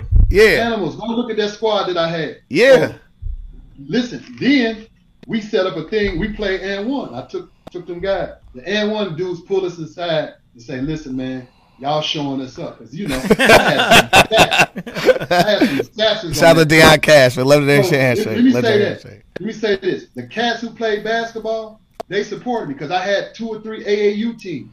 You know what I'm saying? I had Little Sam and all them cats, Ron Brooks, all of them little young cats. You know what I'm saying? A couple dudes who went on the good colleges, they all came through my program. Yes. You know, only problem with me is I was taking care of a lot of grown ass men. You know, they was using me because I had money to party and bring their women, and I'm paying for everything. You know what I'm saying? The tournaments they going to, and I said, man, I ain't doing that shit no more. Bro, like, they uniforms, they look like pros. But so I got support from all these cats that play ball. Let me bring you back to something that I think is like real important, bro. I don't think we stayed on it long enough. Bro, you found a note from your mom, bro, who she wrote you a letter from heaven, and she told you to go get your clothing line back. Yeah. And they gave it to you, bro. Listen, that's what I said, man. That's hard, bro. Listen, that's hard. That's hard. For nothing. That's hard. For nothing. That's Come hard, on, bro. Because you didn't finish the story, bro. Mama Love. They said it's your lucky day, bro. Hold on, let me Shout put you on the camera by yourself, bro. Come on, bro. Walk me through the whole thing. Go get your clothing line back from your mom. You call them. You finally get them on the phone, and they say it's your lucky day. What happened? So what happened was he said, "How your lawyer called me?" Smacks called him. So now we go ahead with the procedure to file the registration for the trademark. Now this is how some hatred came in. So we filed. Everything was cool. Then Major League motherfucking Baseball came and said, "Listen, he can't do this." Somebody posted a shirt where I had the thing and it had Major League player on it. So they must have went through and looked through, you know, Google, and that shit came up. And it was on my baseball jerseys. And Major League Baseball, they put in an amendment to stop it. When somebody put out a trademark, if anybody feel like it's a violation of their trademark, they can come in and say they object. Yeah. And they put in an objection. So this is what happened. So now everything rolling, we're going to get it. But they set up a court date. COVID start. So now we got to do the Zoom meeting. Well, we thought the shit got canceled, or my lawyer thought it got canceled. He don't follow up on the information. Major League Baseball came, they kicked me back. So we had to file again. So we had to go back and file again. So we had to talk to Major League Baseball. this young black kid went up against Major League Baseball with them $2 or $3 million lawyers they had and told them, listen, man, that shit y'all talking about ain't nothing. Y'all going at this man because he's small. It's like he used the David and Goliath. Like he's not going to. They were first saying I couldn't make baseball jerseys. I said, hold the fuck up. Everybody make baseball jerseys. Right. So I said, well, that means all these high schools, but they were saying I can't say Major League Player, which is cool, or Players Association, because I did have that on the shirts back in the day, but I made up my own fake Major League Baseball, Major League Players Association, woo woo woo. So now they just don't want me doing that, and I won't, because I got enough creativity to come up with something even better. And baseball jerseys really ain't that hot. The V-necks is cool, but they ain't popping. You know what I mean? That era is coming back, but it ain't back yet. So that's cool. So they end up letting me go and get it. So now I had the serial mark, the registration mark, everything for free. Now, the reason why I'm using Players UNIV, this is the dumbest shit in the world to me, and I never understood it. I went back to buy the domain name. So these people that let me get the mark for free, and they said they want to charge me $5,000 for the domain name. Yeah. I said, yeah. No, them squatters will get a hold of it and then just be on some terrible shit. no, this is Foot Locker who still This is got it. Foot Locker that's got it. It ain't expired yet. So I was like, huh? Yeah, You gonna get it. You gonna get man. Hey, and I'm gonna get Players University back when it expires. Exactly. That's what I was about to say. You know what I mean? You know, and some of these things happen to us, bro, just for us to be able to value it and just know that what we have sometimes is a treasure, man. You don't know that shit until it's gone, man. Sometimes, man. But man, bro, that is the best thing in the world, bro. Because my mom passed away when I was young. And bro, she be with me every day, bro. And it's like, man, you wouldn't be the strong man that you are without her spirit. Yeah, man. Yeah, bro. It's just and then you get that guidance, but like, if you was to bring that up, like some people would probably just whisk that off as though it's a coincidence, or this is just something that happened, but it really don't mean what everybody is thinking and knowing it really means. Nah, your mom was able to usher and get you and assist you to getting your thing back, bro. Absolutely. And it's because she cared and she could do that. Absolutely. Because, bro, I'm telling you, for me making these memorial T-shirts, man, after so many years, I started asking people, bro, like, I would ask people, have they had any type of situation that they just knew they people were still around? And everybody has a story like that. Everybody got some story. So we would like to hear yours also. Some story or some situation where it's just so obvious that they people was there looking out or letting them know that they were still around. But yours right there for you to get your company back is just amazing, bro. And I love that, bro. That's like one of the best things I done heard, King. Yes. And climbing back from nothing. You got to think. When I got his back, I didn't have no money. So now I'm nickel and dime in the shirts. They said I can go ahead and start making some shirts. But, you know, I ain't got no real money. I got some relationships with some of the distributors that I used to have. But, you know, I had to file bankruptcy when I left all that shit in Atlanta. I wasn't paying for that house. You know what I'm saying? I've been in that house damn near 16 years, damn near about to pay that mug off. Here I am, got to walk away from it. You know what I'm saying? So a lot of equity loss and then a lot of just a lot of mistakes. So now what happens, I go to work. I work for SES. Ted Allen gave me a job. That's one of the guys. Shout out to SES. My big brother worked for SES. Gave me a job. I worked at SES, the Environmental Cleaning Agency. Ted gave me a job. I'm working there damn near 60 hours a week. You know what I'm saying? And I didn't have time to sell shirts. So I went to Ted, you know, because he gave me the job and he gave me the opportunity. I told Ted, I said, Ted, I got to get me another job so I can sell these shirts because, you know, I'm just hustling whenever we are. We really working Sunday through Sunday.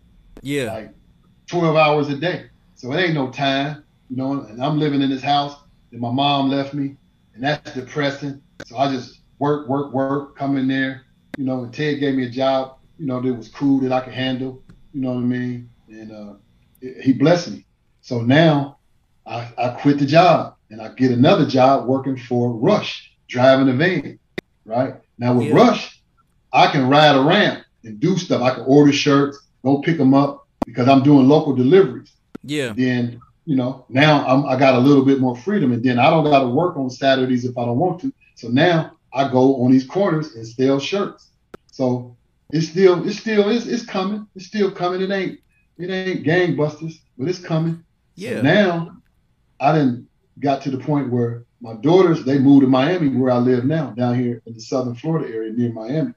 They moved. So I said, man, I got to get out of here. So then I just engulf myself in work. Yeah. And I'm driving to South Dakota, Chicago 2 times a week, Detroit, Tennessee.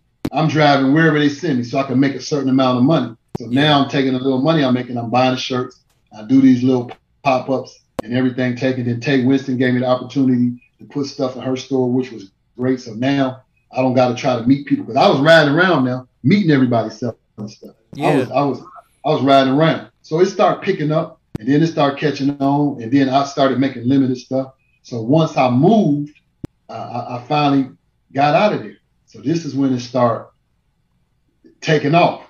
But now the job I got down here is not making me enough money. All the money from selling my mom's house, the little bit of money I made, all the money I done hustled up from selling shirts, all the money from the jobs that I done made. I was running through my living. Yeah, you living. Because the cost of living here is ridiculous, man. It's really, to tell you what my rent is, and you looking at my apartment, like my apartment could probably fit on the outskirts of Austin Landing, but it's probably 2 times the rent. Austin Landing rent probably $1,200. The rent around here $2,300, $2,400. And I don't feel we get the amenities for me to have $2,400 rent. So now my expenses then went from me paying my mama's mortgage, which was $800, to now I'm paying $2,400, and I'm barely bringing home $800 a week driving this truck. It's like slavery. You know what, bro? One thing that I really rock with is just vision, act, next you attract, right? Yep. You visualize something, okay? And then you act on that with faith, and then it attracts itself into your life. It's just like it's magnetic. Man, you talking real, you preaching now. And so, but check this though, bro. If you can get more than one person to share this vision with you, it doubles. And then if 2, 3, 4 people start sharing this collective vision for something that's gonna happen, I'm talking about, bro, we just know this shit gonna happen. It's a foregone conclusion. It has no choice but to manifest itself. And so the reason why I'm saying that is because, like, I'm looking in the comments, bro, and I got Mr. Reggie Graham on there. He said it so plainly, perfectly. He said the new wave is coming. He said the new wave is coming. That's my youngin'. That big nigga rock me. And bro, all he did was all he did was paraphrase what I'm thinking, what I know, what Peanut knows, and what you know in yourself. And I bet you everybody that's watching this shit, like, bro, anything you sell, man, niggas is gonna buy it. They just need access to that shit. Cause I'm telling, bro, I mean, like your shit, like, it's not just Player University, but it's your arrangement. But it's just the arrangement. It's how it looks.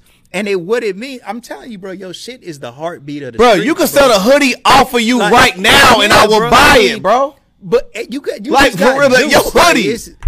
I've been around, man. So man.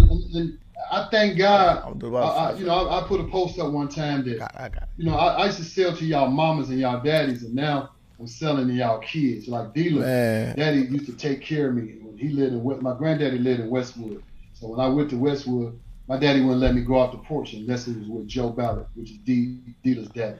Yeah. So that's how I was able to return the favor to look out for D-Lo when he started coming in the bar. Michelle Barker, I knew her when she was a kid. Linlo, you hear what the nigga's name. I'm Kenlo, that's Linlo. I was able to bring him and T and all them kids down there, Sam, all of them, Taiwan, all of them down to the house. They come down there, stay with me. I take them to 106 and Park. So I had an influence when I was doing shit to give back to the kids. You know what I'm saying? Lil Lee Body, everybody. Royce, nephew, Royce take care of me creatively.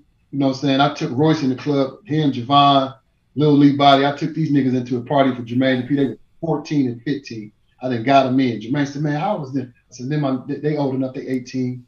I watch them, they ain't gonna drink nothing. They in there grinding on girls. Royce had an airbrush shirt on. So, man, I always have given back. When guys was in prison, they come home, I send them a box. Petey Weedy come home from jail, box land. You know, people come home from jail, box land. People's mamas didn't have money to go see their hearing. Take this money, get a bus or get a rental or get on something to go see your son. You know what I mean? So I've always done that type of stuff. So taking care of families, you know, doing I wasn't bragging about it. That's just me. You know what I mean? They need something, I got it. Sponsoring kids in the debutante, both children, the cotillion. Absolutely. I do all that. But I tell people, if you ain't bought nothing for shit for me, don't come here talking about no kid, no ass. So, no ass. You know so both ways. Yeah, that's how, you know what I'm saying? It do. So here yeah, man, that's how I feel. I mean, it resonates with a lot of people because it's part of a time and a memory that people can relate to. There's a lot of brothers. I put a list up from a lot of brothers who bought stuff that's dead and gone. And those cats really was making my brand. The Ike Washingtons, you know, Fidel Sam, like his daddy, Fidel. That was my man. He ran with my cousin Derwin. Them niggas bought everything I got. My cousin Tony, he's a promoter. He do all the plays and the music and stuff, promoting show. Them niggas bought everything. You know what I mean? Twins. A lot of folks is just not here no more. You know, they bought any and everything. You know, meal ticket, Milio, you know, Keith Watson, Thomas Watson. I made all special shit for them, you know. And these cats ain't around, so now they kids and, you know, buying their shit from them. This shit is crazy. So you know I want to share like a special moment with you, man, if you don't mind, real quick. Yep. So you know, like here at the Legendary People Podcast, we had a thing called the butterfly effect, where it's either something you said during the course of this interview or something during the course of my studies that I found that was truly profound, right? Yep. Off script, bro. I remember my mom gave me $60 to go get clothes to go to school. And I went and I copped, you had some lime green Player University thing that matched my pennies perfectly, right?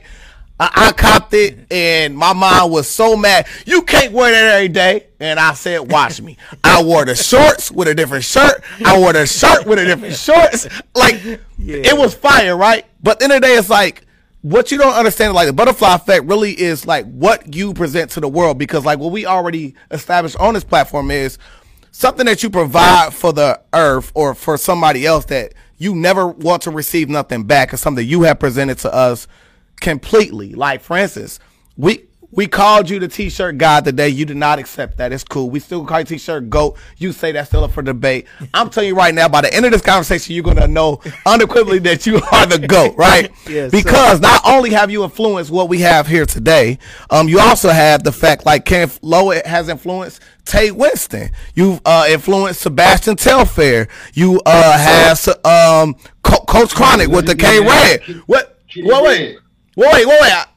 Bro, I got you right now. You sit back there. Put in crew control, right? Oh, be quiet. Go ahead, Peter. I thank you for this. I thank you. I'm humble. Go ahead. You got to. You got Tate Winston. You got Sebastian Telfair. You got Coach Chronic with the K-Red imprint. You got Lamborghini. You have a bunch of people, but those are people that was on this same exact platform praising you. Yeah. You understand that? The same people who we gravitate as legends, we're on here praising you, right? You also have the whole thing of, like, you have a whole thing of generational people that you've celebrated, such as the Crystal Originals and the other people. His daddy took care of me when I was a kid, him and Myron Graves. CG, like, it's so many other people right here, right? But nothing is bigger than what you said in this quote right here, right? Because look, I cooked this bagel for you. You said, make every day a payday and live every day like a weekend. It's hustling over handouts. Quit making temporary solutions long-term goals. We gotta be great every day, not just for a day. Give me a lifetime of it, not just a weekend, King. You are legendary in your quotes, in your message, and the way you move, bro. You are unequivocally a Dayton Hall of Famer first ballot, bro.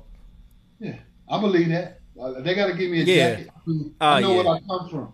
You know what I mean? I come from nothing.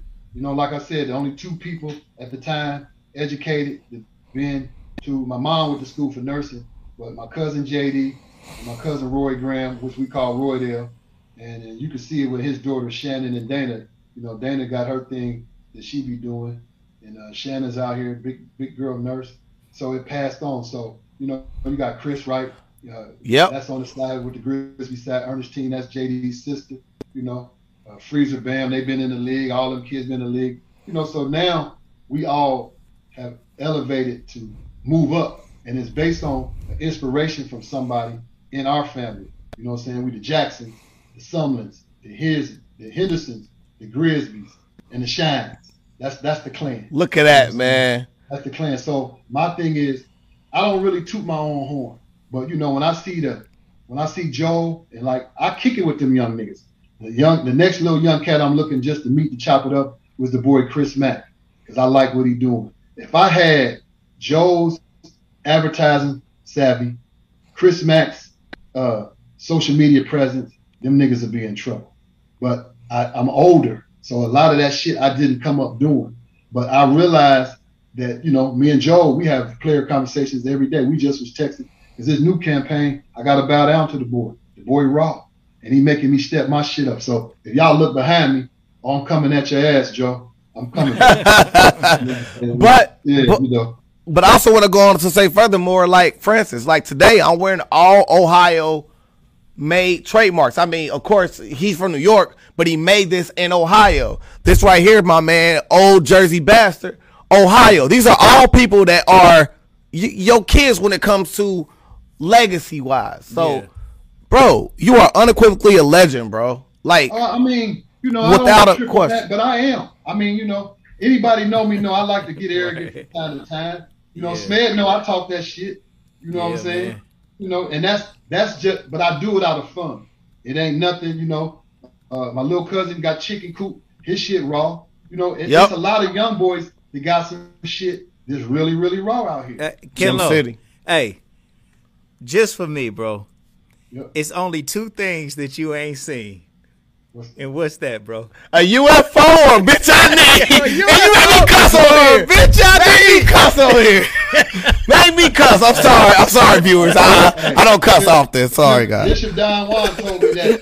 He's the first one that told me that. I heard him say that. And I said, man, can I put that on the shirt? Yeah, bro. Hey, bro, man. You know, just for me, just checking in, bro. You definitely my big bro. You know what I'm saying? Like, I told you, bro, like, everything all heartfelt. I just think, like, bro, you the greatest that have ever done it, man. And then a lot of times, bro, like,